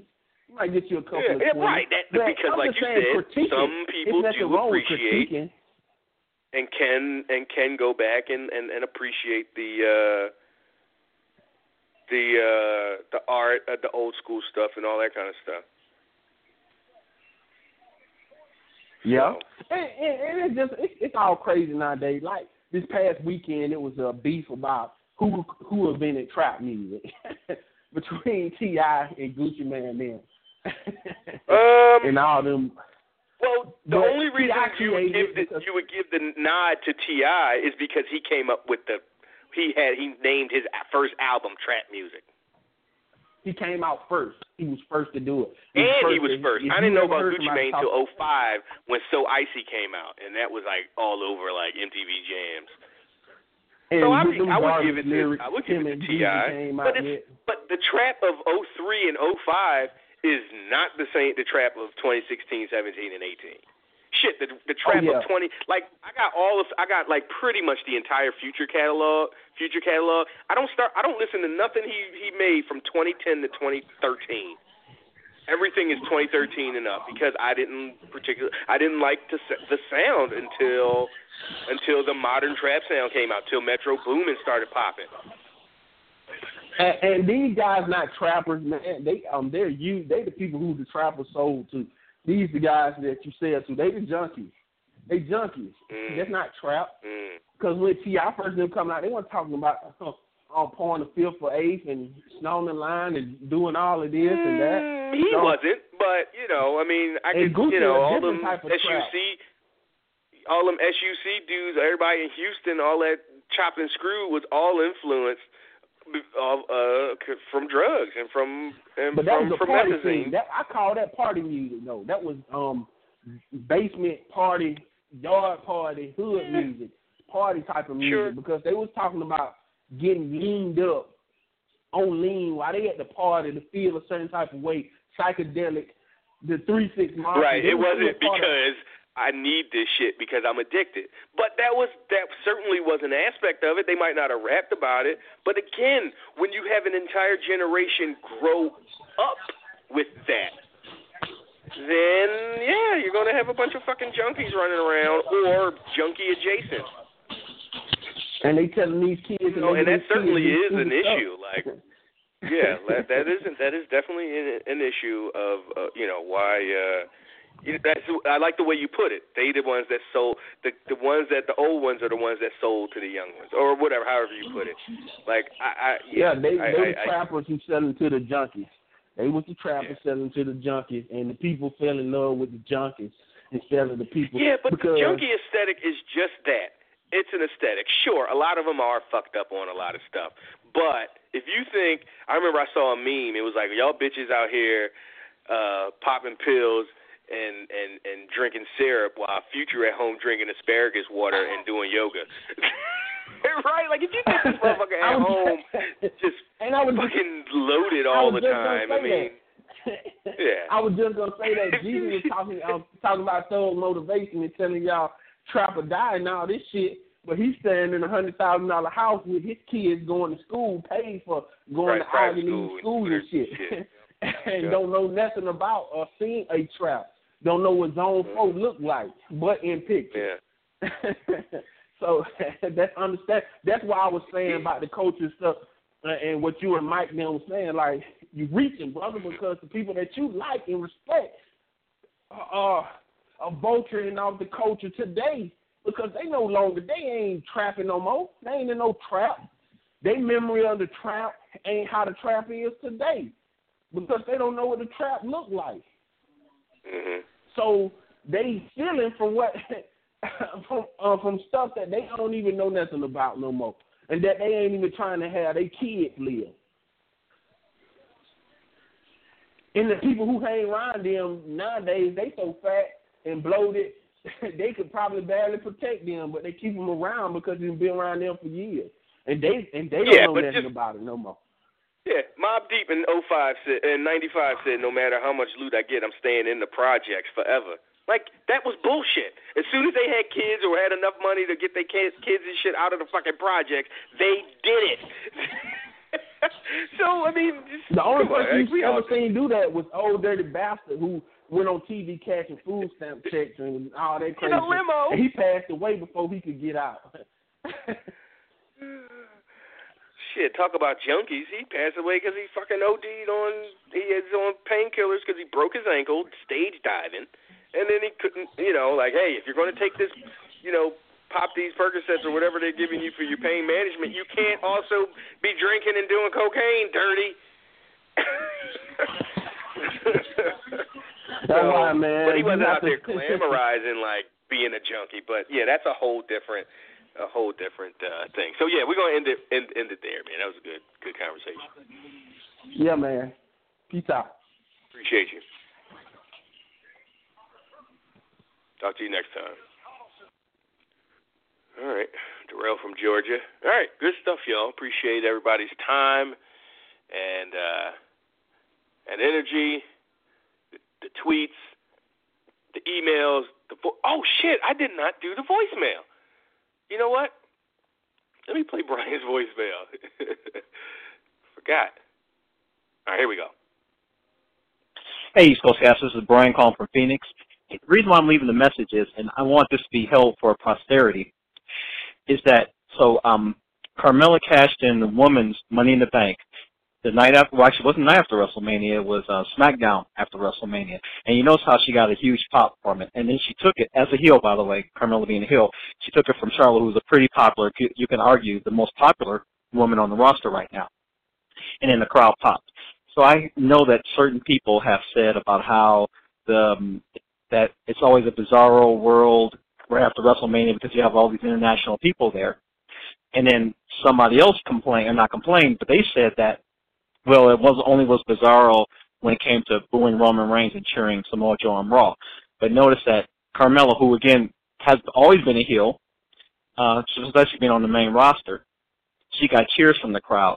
And then lastly, I want to say about this Money in the Bank cash-in is so years from now we can play this back, but it comes back to say about how nobody pops when a bad person wins it because you saw what happened. So I hope you guys have a really good show, and I will talk to you later. Thanks a lot. So, appreciate that voicemail, Brian. Sorry we got to it so late. So on that note, again, thank you all for all your energy, all your participation. We'll be back next week. Free folks, that's it for you guys. VIPers, click over. Me and Rich will be back for another hour or so, some VIP content. So, click that VIP link, and I'll get at y'all next week.